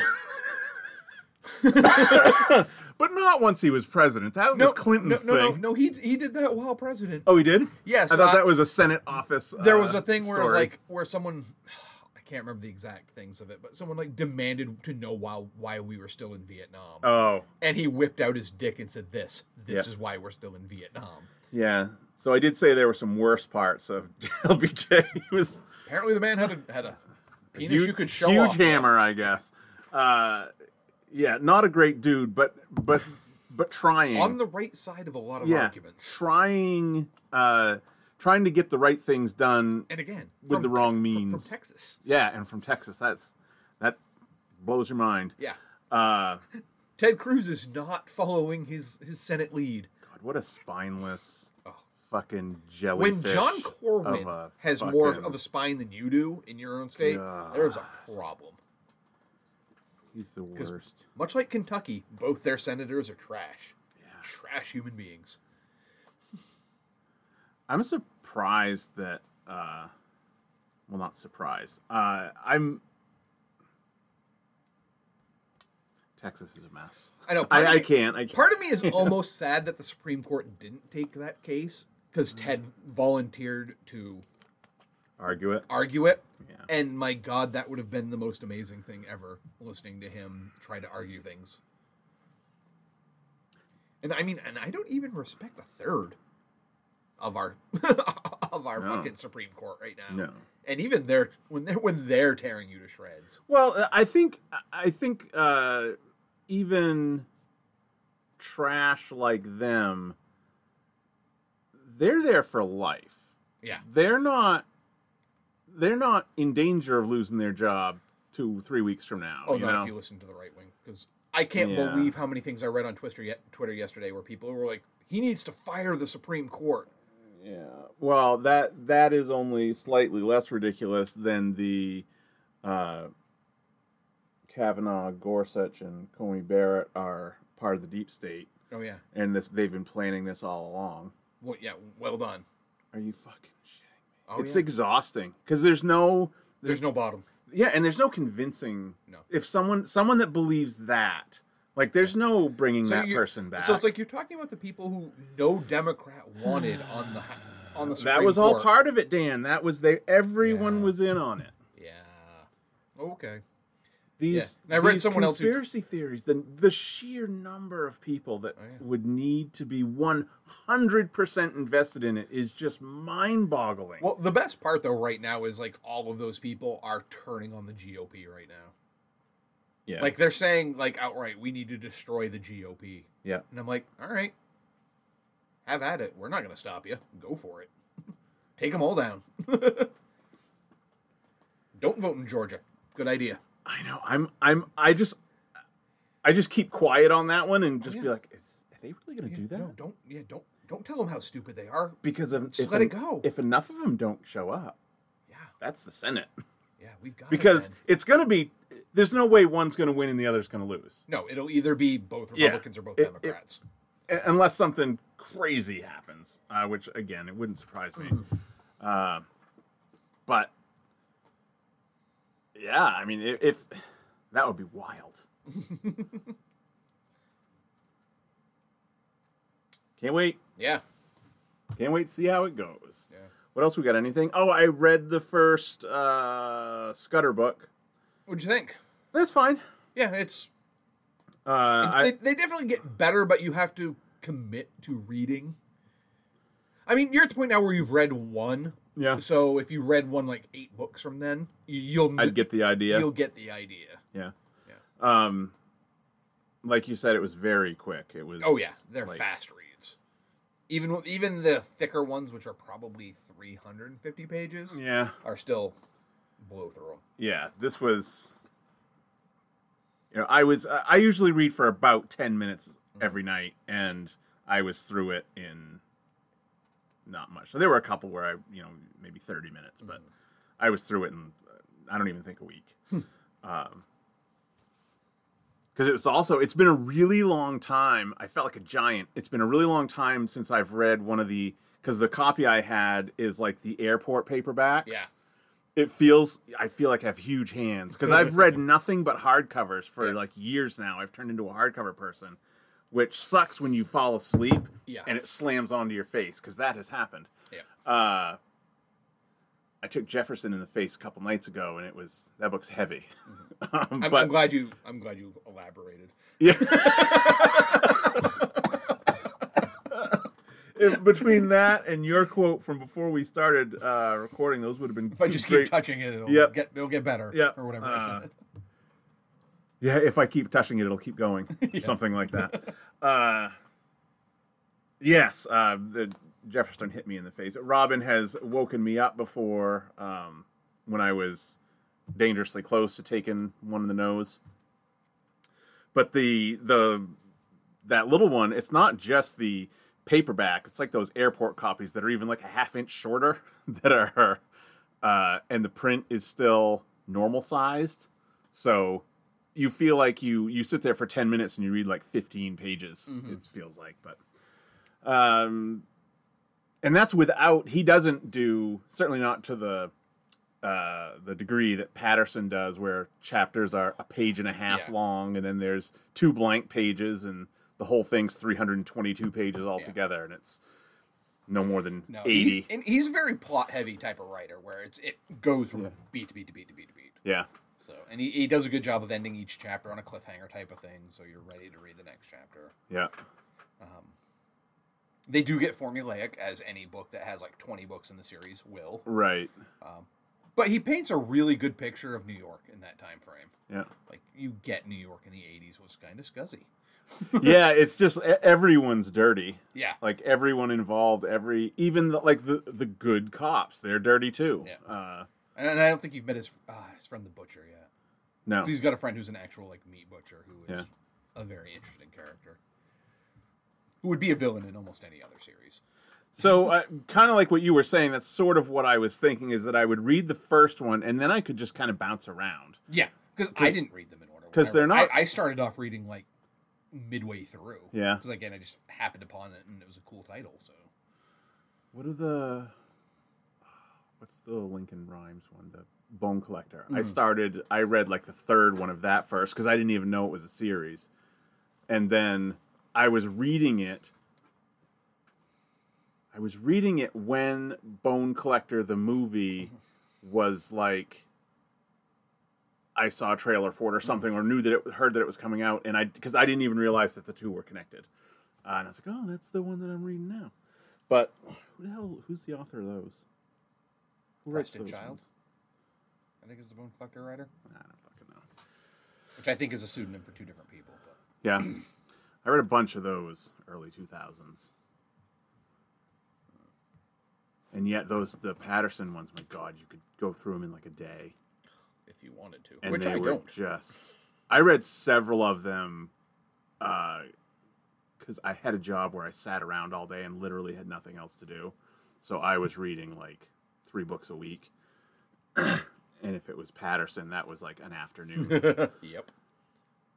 And like you said, like you think, that no matter how formulaic these ones may get, the Scudder ones might get, the Patterson ones are just... It's like he just goes in and replaces names and stuff, and it's the same fucking story. Just... All right. Before we brought it up, I had to bring up the picture of all the Marvel Studios. Oh my Phase gosh! 4 Yeah. So stuff. the Disney 2020 investor call was Thursday That's like the or whatever. coolest thing ever, apparently. Yeah. Yeah, because like I was telling you before, that's like an entire weekend at San Diego. Oh, sure, worth yeah, of announcements. And they just send it out like one right after another. Mm-hmm. Oh, you like Marvel? Here's your Marvel. Oh, you like Star Wars? Here's your Star Wars. Oh, you want to hear more Pixar shit? Here you go. So We want a Mighty Ducks movie? We're giving you one of those too. yeah, see, I didn't know about that. Oh yeah, there's a. I wouldn't care about that anyway. I'm gonna watch it just because it's got Lauren Graham in it, and Emilio. Emilio is reprising his role. As Gordon Bombay. I think it was something. I was like going to that. say Gordon Gekko. I'm not a Mighty Ducks person. I'm pretty sure I haven't seen past the first one. I haven't either, but I mean, it's one of those movies where like, that was kind of fun. I didn't think they'd name a fucking franchise after it eventually. No, that was an odd choice. Although it was a Disney. Yeah, it's an Anaheim team. Yeah. So why don't you go through All right. your... Dan's got a... I've got a list here of list all the stuff that's coming out in Phase 4. A lot of the stuff is stuff we knew, but I liked that some of this was like some TV shows. A lot of TV shows. That were just like, I didn't know that was fucking happening. They gave us the title for the Ant-Man and the Wasp's third film, Right. Quantumania, which just kind of fits in there nicely. I like that. It kind of has that fun Thor feeling to it, which again also was announced. Well, not announced, but Thor: Love and Thunder. Yep. Christian Bale, they announced that he's going to be the fucking God Killer, or whatever that character's name was. But we're getting an Armor Wars TV show. I don't know what that is. It was a storyline in Iron Man when Rhodey was Iron Man. Basically, Justin Hammer. Mm-hmm. If I remember correctly, it was Justin Hammer. They basically steal how Iron Man makes his armor, and Iron Man armor gets out to the wrong people. Huh. Which would make for... It's like an espionage television show, which will work perfectly. Plus, we get more Don Cheadle as Rhodey, which I'm stoked for. Especially now that Tony's dead. So this is a Disney Plus? yep. And also we're going to be getting an Ironheart TV show, Yeah. which is Riri Williams. I hate that fucking name. Yeah. But it was Brian Bendis creating a new Iron Woman, essentially. Another one of the smartest people in the Marvel Universe makes her own armor. I didn't read any of it, so I don't know much about it. It was popular. People liked it. We already knew the Doctor Strange in Eternals. They announced we're getting a new Fantastic Four film. Right. Directed by the guy who gave us Spider-Man Homecoming, Right. John Watt. So that's promising. We got a start date for Falcon and Winter Soldier. Do you think... I wonder... I'm sure this is already kind of out there, but... where the third Spider-Man is obviously going to be multiverse. Mm-hmm. Is that... Because that's always been our thought as to where the Fantastic Four have been. Like, why would they just show up now? Like, Yeah. Why have we never heard of Reed Richards? I'm hoping so, especially using the director of the Spider-Man films. that's kind of all... Also announced we're getting Alfred Molina as Doc Ock in Spider-Man 3, that's exciting. I hope it doesn't get to be too much. Yeah. Yeah, there's a lot going into that. Yeah. So with the But I mean, if you look at Spider-Man Into the Spider-Verse, Yeah, there's I a know. lot going on there, but it worked That well. that could have gone horribly wrong, though. Yeah. Yeah, until they give me a reason not to, I'm fine. But my favorite thing that I saw in regards to that on Twitter was, do I have to see Spider-Man 1, 2, and 3, 1 and 2, and 1 and 2 before I see Spider-Man 3? Yeah. And we also mentioned it earlier, but Ant-Man and the Wasp was also getting Kang the Conqueror, Yeah. who is going to be the new big bad. Yeah. And I like that he's appearing in Ant-Man and the Wasp. You know. Yeah. Black Widow, Blade still coming out. Like I said, Falcon and Winter Soldier coming out in March. I think Got it a is. good trailer. Yeah, finally got a trailer. There's going to be a Guardians of the Galaxy holiday special directed by James Gunn. Oh, I missed that. Yep. Shang-Chi we knew I about. assume that soon. No, Guardians it's Christmas of 2022, apparently. Oh, Jesus. Yeah. So what does that... Okay. Yeah. Whatever. We found out there's the new TV show Secret Invasion, which we thought might be a movie plot point, but they're going to do the TV show, which is the Secret Invasion of the Skrulls. Yeah. It's got Ben Mendelsohn reprising his role as the Skrull and Sam Jackson as Nick Fury. I missed this one. This is one of the ones I missed. So a Nick Fury-centered show about Yep. finding Skrulls in the Marvel U. An I Am Groot special, which looks like from the art here, it could be a kids-centered, like cartoon, maybe. Does it feel like Disney Plus needs to be more expensive? For what we're getting? You know what I mean? Kind of, yeah. Because, like... Oh, we've spent a whole year going, in between Mandalorians, they haven't really given us much at all. Which, by the way, Mandalorian has been fucking awesome. Yeah, I This haven't year. watched this week. Holy shit. But we haven't watched this. Maybe we'll watch this week at dinner tonight. But yeah, it's been great. And speaking of that, there's an Ahsoka show. Yeah. Yeah, I'll get to the Star Wars shows. Like it's...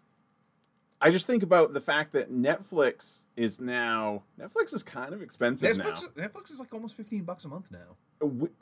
We have the 4K. Oh, so yeah. And it's like 20 now. Yeah. It's like $18.99 or so. And Or 19, I mean, Disney Plus is $17.99? going up, but it's going up like $1 to like $6.99 or something. But I've already bought it. $7.99. I bought it for the year again. Yeah. So like, Yeah. I'm good till next November or whenever it charges. But like,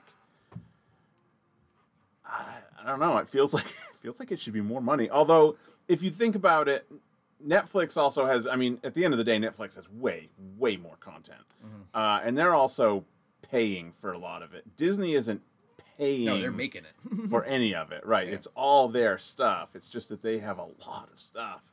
But yeah, all this original content that is not just.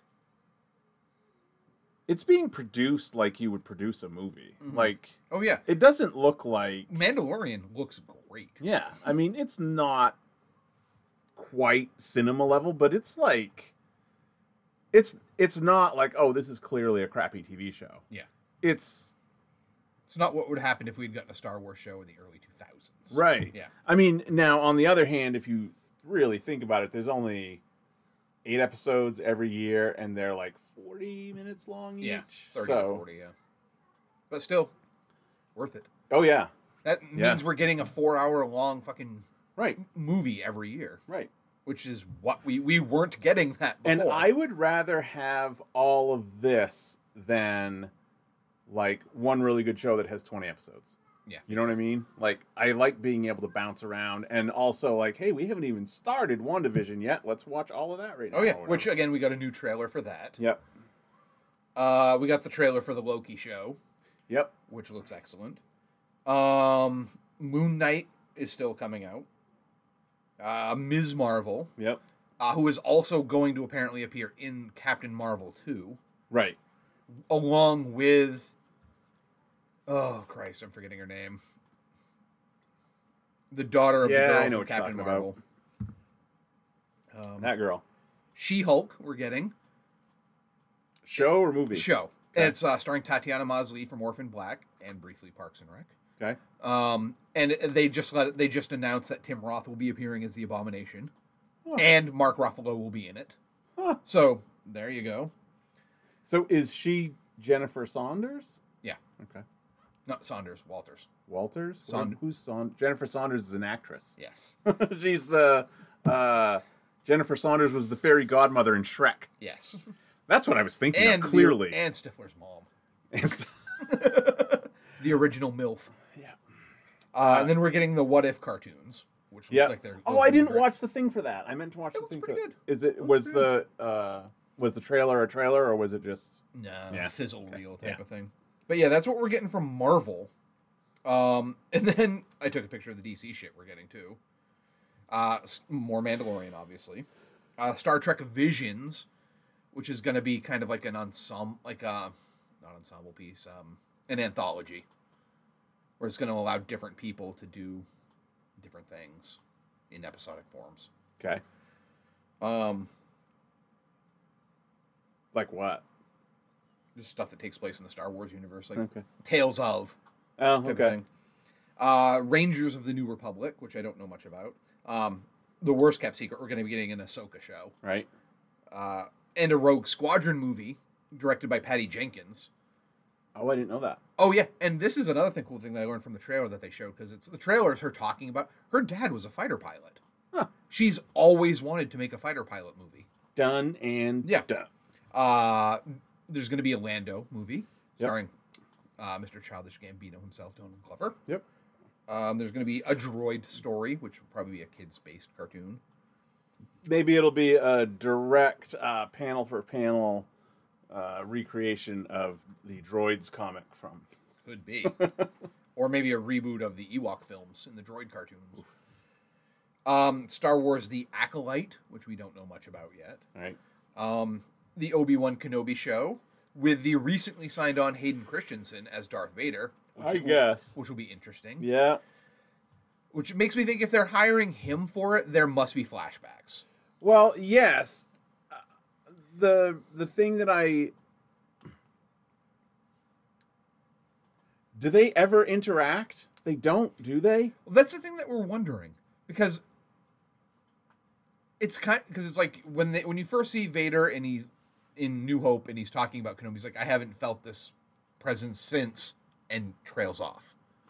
And you're just kind of led to believe that he never saw Kenobi since, he's fucking de-limbed on Mustafar. He had the high ground, Dan. We've talked about Yes. this. But this, I'm guessing this might show that there was a little more to that. Like that maybe Yeah. there were some near misses here and there. Because, I mean, I guess. Whatever. who knows? We don't. We're also going to be getting an Andor show with what's his name from Yeah. Pablo... from Rogue One. I can't remember his name. I always remember the guy he was in Y2 Mama Tombian with Gael Garcia Bernal, but I can never remember his name. Now, not to Basically, say that the guy who was Andor in Cassian Rogue Andor One. in Rogue Yeah. One, yeah. Which actually had a not a trailer. Had him talking about shit. Yeah, and it showed like stuff from the show. And I'm down with that because you learn. I mean, it pretty much tells you in that movie in Rogue One that he's been part of the rebellion for a very For a long while. time. The weird thing about that is you kind of have the Legolas problem, where the He's going to be actor- getting older as he's Yeah, supposed they- to be nearing a part. He was 10 years younger. Right. The youngest he's ever going to look is the latest in life Yeah. that he was in the storyline. So it's not quite Legolas 10 years after, when he's clearly a 38-year-old man and not in his mid-20s anymore. He's still... that movie was probably filmed 5 years ago. Jesus, yeah. Wasn't it a 2016? Something Or like was that. that a 2017? 16, I think. So, he's he's probably 4 years younger in that movie, and depending on how long this series goes, you'll probably never notice it watching the show. But like, if you're in season 4 of this thing, and then you go back and watch Rogue One, it's going to be a clearly younger man who. And also, does this mean we're going to get more Forrest Whitaker? Yeah, exactly. Like, who looks probably even way older than he did then. Although you can cover him with enough crap that you probably get away with it.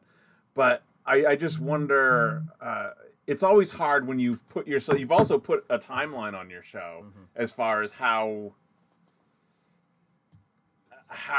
far you can jump up ahead, because at some point you have to stop. Like you can't, like as far as events going on in the background, you can't get up to the Rogue One story, obviously, or you're done. Yep. So it does put hopefully they've just got like, maybe they have 3 little story arcs, you know, that maybe they'll do 3 seasons of it or whatever, which obviously you don't have to worry about. Let's not do the show because season 5 might be weird. That's a problem for another day, but it's just something I always think about when you have stuff like this, when a prequel is going to be a clearly older version of that character. Agreed. See, there's also they're doing another Clone Wars thing. The Bad Batch, which should be fun. Yep. I like that little crew. And then there's a Taika Waititi project. Yeah. Which, if you follow him on Twitter, it was hilarious after that was announced, because he was like, "Wait, what? What?" And like, I can't wait to see how I ruin this for everyone. What was it again? It's escaping, but it was something exciting. It made sense. Let me go to his account here. Shit. Oh, the games must have started because I'm getting score alerts. God, I hate that I can't fucking ever spell his name correctly.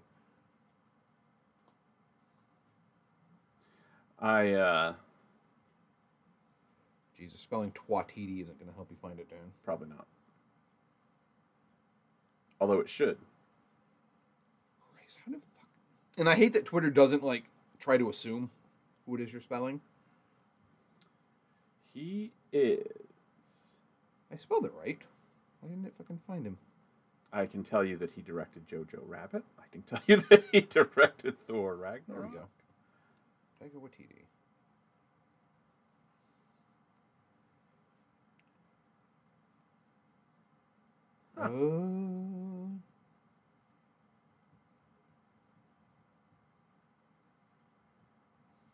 Jesus, how far? It was only announced like yesterday. Well, I'm 2 days on ago. the thing, but it doesn't say what it is. It just, the Star Wars one is a brand new Star Wars feature with acclaimed filmmaker Taika Waititi is in development. Get ready for an unforgettable ride. So maybe they didn't even say what it was. Well, I'm ready for an unforgettable ride directed by him. I'm down with it. Yeah. And then, I mean, on top of those, then they also announced that we're going to be getting a new Willow TV show and a new Indiana Jones film. Oddly enough, the least thing I'm excited about there is Indiana Jones. I kind of don't care. Yeah, it's like Harrison Ford is like fucking 80. Yeah, you can't put him through this shit anymore. I mean, if you want to like, want to do like a Batman Beyond type thing with him, fine, but he can't be out there. No, I mean, when you think about it now, if he was still alive, young Indiana Jones would be like 50 by 50 now. years old, yeah. No, I'm... Yeah. Speaking of Batman although Beyond... it is going to be directed by the guy who directed Logan. So it might be Old Man Indy. Doesn't seem like it will fit. Speaking of Batman Beyond, there's a good... I think they call them micro docs of... for Batman Beyond that IGN did last week, or it premiered last week. Basically about how no one wanted to make it. No. It was totally a... Buffy was huge at the time, and like the teen-centric shows on WB were huge moneymakers for them, and they wanted a teen-centric, because their biggest property is Batman, they wanted a teen-centric Batman, and this is coming off of, one of the great, probably maybe the best animated series of any kind of all time. They said, okay, make a Batman teen show, and all of them, Bruce Timm, and all of them were like, no, I don't wanna, because that sounds like a terrible idea. Yep. And they said, not only do we want it in like 6 months, and they're like, and then they come up with this, what ends up being, that's an awesome, awesome show. Yeah, but in order to do it, they had to put Batman 50 years into the future, essentially. Yeah, well, that was the thing. They said it can't be Bruce Wayne. Like Gotham. Yeah, they're like, we refuse. Like they were like, it can't. That was the first meeting. It cannot be Bruce Wayne. We refuse. So it's got to be So then they got to convince Kevin Conroy, hey, we need you to be in this show, but you're not Batman. He's like, what? Come again? But yeah, it's pretty neat. It's only like 20 minutes long, but it was pretty interesting. Cool. And it talks about how like shoestring they were at the very beginning. And like one of the iconic things about that show is the title sequence. Yeah. Because the song and it really lets you know that this is not the animated series. And like some of it was, and the way that it was made, you should watch it. It's pretty neat the way that the title sequence was made, because it was not made with high tech.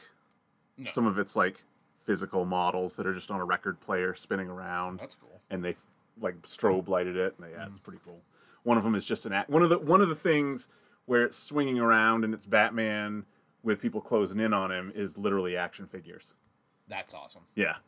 So watch that little thing, and then watch the theme, and then watch that little mini doc. It's Very pretty cool. Yeah, I will. That's interesting. So anyway, was there anything else? There was like many, a ton of Pixar and Disney shit too, but one of note is speaking of prequels, and a Lightyear origin story with Chris Evans. Yes. But apparently it's not the toy Buzz Lightyear. It's not? It's what Buzz Lightyear, the toy, was based on. Oh. Because, it was probably from a cartoon. Someone said yesterday, can we just start replacing Tim Allen with Chris Evans in every movie? Yep. Yes, we can. And they will all be better. That'd be great. Yeah, and then there was something else. There were a couple Disney announcements, but nothing... There were no trailers or anything, right, for anything Disney or Pixar. So nothing exciting for Tilly, but I'm sure they're... Well, I know Pixar's new film Soul comes out pretty soon. Yes. Like Christmas Day or something, and that is... Is it really? I think so. Because I think it will probably be like much what they did with Mulan, where it will be like a premium, but... We still haven't watched Mulan. I haven't yet either. And now it's free. Yeah. Speaking of things that'll be out on Christmas, Wonder Woman will be on HBO on Christmas. Yeah. Oh, yeah, there was that huge announcement that is pissing off half of Hollywood. Which huge announcement? That Warner Brothers is going to be putting all their film slate for 2021 out on HBO Max. I don't know how I feel about that. Yeah, I'm of two minds, too. It's concerning. I get it. Yes. Because they tried this with Tenet and lost hundreds of millions of dollars. Yeah. Yes, I think by this point next year, the world will be in a much safer place so that theaters can be open safely. But again, that's a whole year of them not releasing movies and making money on the stuff that they've got in the can. Right. And I get why that would suck. And if you want people to come to HBO Max, saying Wonder Woman is on HBO Max right now, that's a huge draw. Is a great way to get subscribers. That's a huge draw. I understand why like Denis Villeneuve is pissed. Yeah. Because, he made Dune for theaters. Right. And movies like Dune will look better on big giant ass screens. But I'm also of the mind where you want your Chalamet to be as big as possible. Yes, exactly. But I'm not going to go to theaters this year. Right. I'm just not. Right. Like, they're playing Wonder Woman in Dover. Oh, they are, really? They've got the poster up for it. They're going to play it. It's a block away from my house. I mean... I'm not going. You know me. I will always rather watch it in my living room. Me too. I have a good sound system. I have a good TV. I've got a 4K player. But... for the good of cinema, I would rather wait. Mm-hmm. But if you're going to let me watch it, I'm going to. That's why I'm so conflicted. Yeah, if they had said, you know what, we're not going to put out any of these movies this year, I'd have been like, I get it. Yeah. It sucks, but I get it. Mm-hmm. But yeah, if you're going to put it up for a system I already have, I'm watching it. I'm watching it. Cool. But I don't think it's good. I don't think it's a good... The theaters are going to have to be bailed out, much like the auto industry was a few years ago. I wish, and I know that it's a pie in the sky, but like, why they didn't just do some sort of revenue sharing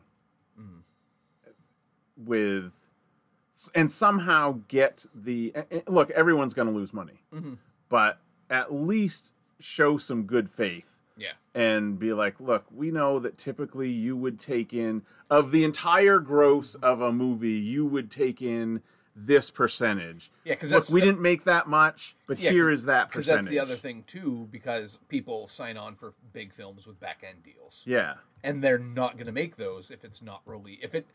Wonder Woman would have been $1 billion movie. Yeah. If Yeah. it was released 2 years ago. Would have been $1 billion film, and it's not going to get that now. Right. But it is hard for me to feel sympathy for a movie star not making $50 million and only making the $25 million they signed on for. Right. I have a hard time feeling, especially in this era, where small businesses are closing left and right. I can't feel bad for them in that. Right. Sorry you didn't get your $5 million bonus that you would have gotten otherwise. But this guy's theater closed. yeah, this guy's you know, theater closed. Like, he that can't pay his- restaurant across the street from the theater closed because the theater wasn't open. and none of them can pay their mortgages now. So you're doing okay here. Yeah, I'm not going to feel sympathy for Gal Gadot. But theaters like Alamo Drafthouse, I feel terrible for them because they're a good theater chain, Right. and they have if the theater in Dover wasn't primarily run on donations anyway, that would have been long gone. Yeah.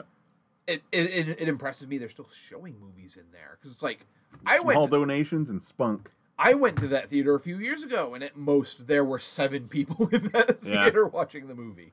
The last time I was there, it was actually pretty packed. I did- Colin and I went to Zootopia there. Yeah, I heard that their kids' movies were the Yeah. only things that ever really brought in a lot of money Yeah. because their matinees on Saturday and Sunday did well. Yeah, and that's what we were. We went on a Saturday afternoon to Zootopia, and it was packed. It was, although you can hear fucking everything in that room. If a kid moves, and because those chairs all creak and the floor creaks, and if anything hits the floor, it's not carpeted, so it's like you get an echo. Oh yeah, God help it if someone drops their soda. Yeah, and oh, it yeah. rolls all the Yep. way down. Yeah, someone behind us dropped a water bottle, and it made it all the way to the front. Yeah, it's not a great. It's a community run Yeah. theater, which It is what it is. Yeah, but I'm glad it exists. And that's one of the things that I really miss about living in Belfast.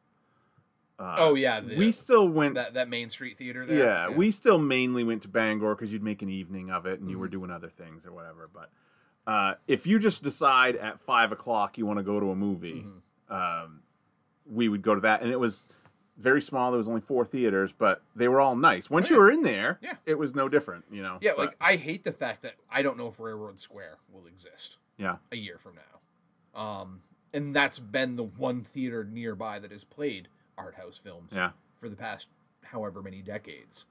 It sucks that they might not make it, and I hope something is done once we can.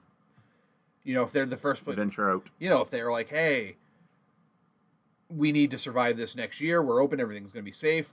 Would you be interested in buying a year-long pass? Yeah. Fuck yeah, I would. Yeah. Who was freaking to make it that far? I wish that. I think that there was I know that there were some. I think the lack of setting up drive-ins was a blown opportunity. Yeah, because let me tell you, that did really well in Dover. Yeah, when they and, started showing the classics up. I mean, they just projected against the fucking ice arena. Well, yeah, like why it wasn't like. I bet the Bangor Drive-In had a great summer comparatively. But that should have been everywhere. Mm-hmm. That should have been, in the fucking BJ's parking lot. Well, I know after a lot 8. of Walmarts were planning on doing that shit, but why weren't all of them? Yeah. I mean, especially Same thing with especially considering concerts. Walmart owned Voodoo at that point. They still do, don't Do they? they still? Yeah. I know they were trying to get rid of it, but I kind of wish they would, so it wasn't attached. But it is. So they have a hell of a catalog that they can probably play quite cheaply. You can log into your Voodoo account still with your Walmart, whatever. I know, so I'm pretty sure they're still attached. In fact, you sent me the code to the Godfather Coda, and so when I went on to the Voodoo, because I went to the website, it's just easier to do it that way than it is on the phone. I could have signed in with my Walmart ID, so that's how I know that. Did you watch the I Godfather haven't thing yet. yet? No, I just picked I it am up yesterday, super so. nervous about it. I don't know if I can. Well, I know- fucking hate that movie. I don't hate it, but yeah, I hate that It's movie. definitely not the quality of the first two. And from everything I've read, he really didn't change all that much. It's 7 minutes shorter, which is a good thing. Yeah. And I guess he rearranged some scenes. But yeah, you're still gonna get fucking Andy Garcia riding on a horse going Zaza. He's the fucking worst. He Just is not good the in that. worst in that movie. He's so over the top without it supposed to be being over the top. Yeah. It's like, it's just I fucking hate him in that movie so Yeah. bad. Yeah. And Nothing good comes out of his character. No, and it's just kind of, I don't know. As someone who just adores the first two, and especially the first one, it just feels so far away from that and so unnecessary. Yeah.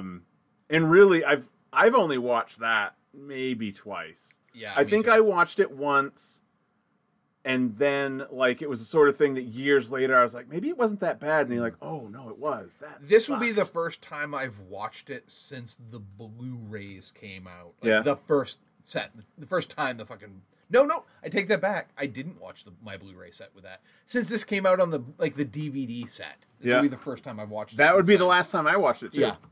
Yeah. So yeah, I watched it when as it a came out. trilogy. And then... Yep. Yeah. When it came out as the thick. And yet that double still had Blu-ray. like 7 Academy Award nominations. I That was know, up for but- Best Fucking Picture. I know, but it was like just on name Yeah. alone. That movie sucks. And Sofia Coppola belongs behind the camera because she is not a good actress. I do feel bad for her, though, because once you read more into it, like, she wasn't supposed to be. No. That was supposed to be Right. Winona Ryder. Yeah. And Winona Ryder backed out at the last minute because of exhaustion from Dracula or something.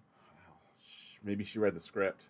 Yeah, maybe she's like, I'm supposed to want to fuck who? Maybe she just, maybe she did a table read with Andy Garcia and was like, no. Yeah, no, thank you. I'm tired. I'm exhausted from reading this fucking script. Because it's and it does sound funny when you put it that way. Like, oh shit! All of a sudden we need. Hey, honey, what are you doing? Oh, I'm just doing my homework, Dad. Yep. You're in the movie. You're in the movie. Yep. Okay. Never Yeah. acted before, but sure. Yeah, it's so unnecessary. I guess it's a sort of thing where I feel like about halfway through they should have been like, all right, guys, look, this was a bad idea. Let's just stop. let's rejigger this and Let's do leave it something alone different. and Yeah. we can just tag this. We can just all the footage we've got so far. We could mix it into a new version of Apocalypse Now. And, Yeah, because I mean, all the stuff with Michael and the Vatican is interesting. Yes. Like him essentially trying to buy himself into legitimacy through the church. Yeah. That's a great idea. There are some good beats. Yeah. But gosh, everything around it is so. Yeah.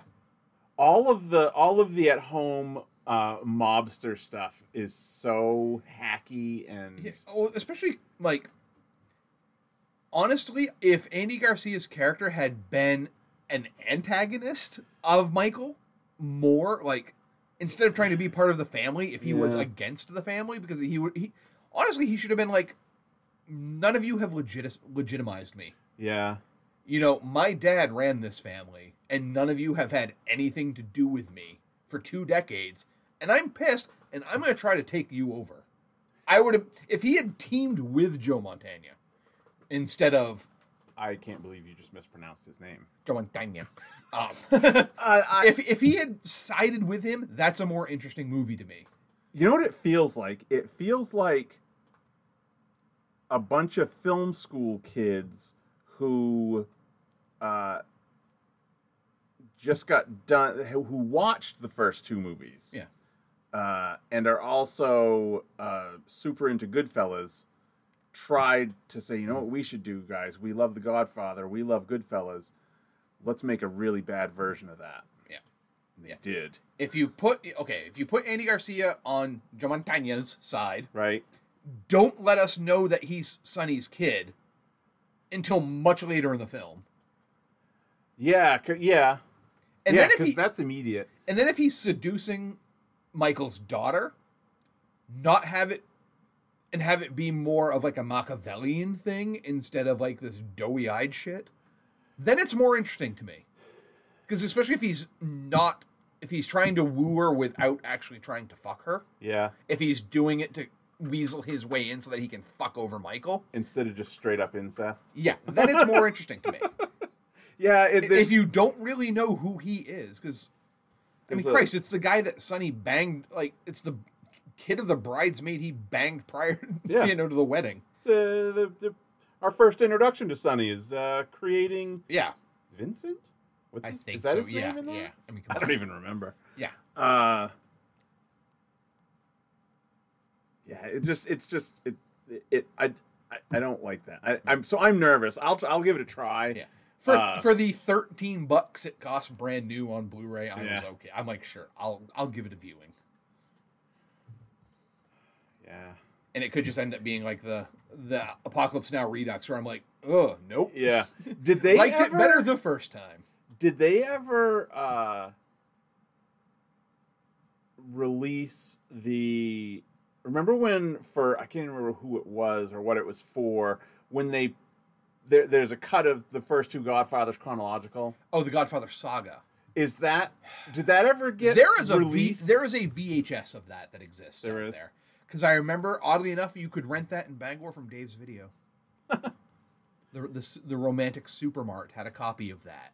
I actually drove by there the other day, and I just marvel that it's still there. open, and it's not like it's just been this hole in the wall for all this stuff. Like there's the siding is new, and Yeah. there's a new sign, and Oh, yeah.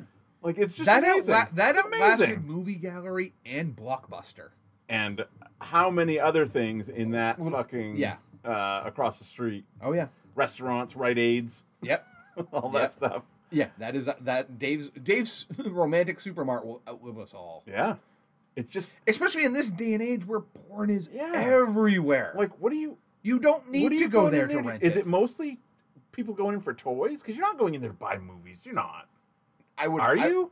They still have. Apparently, they still have like the upstairs is still. They still have them. I haven't stepped foot in there since I worked at Movie Gallery, and we had to scout it out before we opened our porn room. Yeah, I haven't been in there in a very long time. Yeah. I just remember it being a maze, room upon room upon Oh, room. oh yeah, and you're like, I don't know how to get out now. Yeah, there needs to be some clearer signage. yeah, I don't know where I yeah, am. because it was weirdly constructed Yeah. inside. Well, it felt like a bunch of additions. Yeah. had A been back staircase nailed that on. led to like adaptation, Yeah. not adaptation. Being John Malkovich, where it's like, okay, here's a half room Yeah. that you kind of have to duck down in, but it's a room. You go into a room, but you step out onto a balcony. Like, how the fuck did I get out here? How am I both outside and inside right Yeah. now? I don't get this. Yeah, because what was that for? The Godfather thing? What it was for? Some cable network. Yeah, it was on like it was a They big event. edited them together for a cable network. Yeah, and it got a VHS release, if I'm remembering correctly. I mean, it might have been a bootleg VHS release for all I know at Dave's. I would But- be interested in watching that Oh yeah, me too. because I get the whole bouncing back and forth too, but I don't really care about I was disappointed that they haven't done that for Blu-ray or Yeah. 4K. because the book is chronological, Mm-hmm. and again, I get the artistic whatever for bouncing back and forth, showing them at the same age, or roughly the same age. Mm-hmm. But I would like to see it in order. Holy smokes, that was almost 2 hours. Wow. Yeah. So We covered a lot today. yeah. We've been trying to watch a holiday movie every weekend. The kids watched the Lego Star Wars one that was on last night. I haven't watched that yet. Yeah, no. don't. It's kind of like Endgame. They just kind of bounce around through portals back to old other Star Wars things. It's whatever. It's like, hey, there's that thing I like from that movie. We have placed Klaus into the position of honor as the official Christmas Eve movie. I will be watching that this year because I missed out on it last year. Because it was Elf. We had tried to start a tradition of watching the same movie every Christmas Eve, and we watched Elf for a couple of years, and then I think we watched something else, and nothing really stuck. But everyone we've decided has agreed that we'll watch that for the time being, for the foreseeable future. It'll be Klaus. Will be the Christmas Eve, the official Christmas Eve. Not a bad movie. choice. No, that was really, really good. If I remember right, it was my December movie of the year, movie of the month. I believe it was, yes. For last December. But yeah, Tenet comes out Tuesday, so if we're back, depending on how weather and what other circumstances, that's what probably next week will be, right? I would think so, yeah, because my copy, it's fucking weird. Like, Best Buy, I couldn't pick it up in store. I could only order it. But if I'd ordered the... Did you get the Steelbook? No, but the Steelbook I could only pick up in store. Okay. So I was like, I don't want to go to Bangor this week. Yeah, and that's pretty a much big part of it. That's pretty much how I order. I order things now. It's like, 'cause Yeah. we went yesterday and pretty much picked up the last of everything we needed. It's different when it's not 10 minutes. Yeah. Yeah. So it's like, I don't want to drive back to Bangor next week to just Right. pick up a Blu-ray. So I instead of getting the Steelbook, I just got the regular 4K because that they would ship to me. I didn't understand why one would be available for shipping, one would not. I asked Robin if she wanted to watch it with me because we probably won't watch it until maybe Tuesday night because Wednesday is remote day, but probably not until Friday. And she watched the trailer because she couldn't remember watching the trailer this summer, and she said, "I don't think I understand what's going on." I was like, "Don't worry, you're not alone." That's how he makes his movies. From what I understand, you can watch this whole movie and not understand what's going on, and you might still like it. Remember when you thought Inception was kind of confusing? Yeah. Well, we're gonna do that one step more. Yeah. I'm excited to watch it though. It's been, because this year is what it is. It's been a while. These types of things have been few and far between. That was the weirdest thing because I was like, okay, I'm going to start formulating my best of the year films, and it's like normally we have to separate that to like a top 10 comic book movie, right? And we don't have any of that. Like the biggest comic book movie we've had until Wonder Woman will be Birds of Prey, which was okay, but like that's it. Yeah, that's it. It's there. It's been a blockbuster-free year, which doesn't happen. So we just rewatched Onward, the Pixar movie that came out. I had forgotten it even came out this year. Yep. I still haven't watched it. It's fine. Yeah, that's what I've heard. It's fine. Like Soul, I've heard is great. Yeah. So I'll be looking more forward to seeing that. For what Onward is, I personally was disappointed. Because you get those two, and you get the storyline for that. It just, I don't know. It's still very good, but I wanted it to be like awesome. The only two true blockbusters probably we'll watch all year are in the next week or in the next 2 weeks. Yeah, between Tenet and Wonder Woman, because nothing else has been really even close. Yeah, no. When I start to think of like the movies that they pulled, like Top Gun Maverick was supposed to come out this year. Oh yeah, right. There's a list of probably 20 films that were the fucking Godzilla King Kong film, you know? Oh, yeah. I have really caught up on TV, though. Not caught up on TV, but like a year ago, I would not have watched 2 seasons of West Wing in a week and a half. Yeah. That just would not have happened. Yeah. I wouldn't be 4 seasons into, or 3+ seasons into Schitt's Creek. There's no way. Oh, yeah. Well, it's been very easy for me to come, like, I'm up to around, like, 260, 90 movies this year. Because it's been very easy to do so. Yeah. Because it's, like, very rarely has it come, like, I used to go to Redbox once a week for stuff. And now I'm like, nope, nothing came out this month that I want to watch. Right. So I'm going to watch these 90 movies. It's been easy to go back to things. Yeah. And like, okay, well, I'm going to start collecting fucking Criterion films again. And just buy those and watch those. Oh, I finally got a digital version of Office Space because it was never available just to digital. Nice. But I found a copy at Bull Moose. Colin and I were looking for mystery bags, which they don't have anymore. Really? No, not to the degree that they used to. Oh. Well, it's probably because they haven't been taking in as much shit. Yeah, probably. I mean, now when you turn something in, you can turn in 2 boxes once a week, and even then, like, there were weeks where they weren't taking anything in. Yeah. So yeah, their used section is dwindled. But they had new copies of it for like $7.97, and I figured that was the best I was probably ever going to do. Because if it's not on disc to digital now, it never will be probably. So I watched that this week, and that also turned into a Robin was just walking through, and she sat down for a minute and watched the whole thing. I watched that a couple months ago. God, that film holds up. Oh yeah, that film holds up so well. Like the biggest one of the, I don't want to turn this into an Office Space thing, but one of the biggest, if you find someone that will complain about it, it's like, well, it's just a bunch of skits sewn together. Fine, it's still thrown hilarious. together well. Yeah, it's awesome. If you had $1 million, what would you do? Oh my god, 2 chicks going on me at the same time. 2 chicks at the same You time. can do that without $1 million, no? Not girls that no, and they look like me. The type of girl that would double up on a dude like me. Yeah. Yeah, it's great. There's actually a TPS report joke in Mandalorian. I heard that. I Yeah. saw that somebody mentioned it, and I just scrolled by real quick because I didn't want to see it. But yeah, I saw that. I mean, it's this nothing morning. huge. It's just a quick throwaway line about a TPS report. Yeah, not about the cover sheets. No. All right, so next week or whenever it will be Tenet. Yeah. All right. Bye. Cool.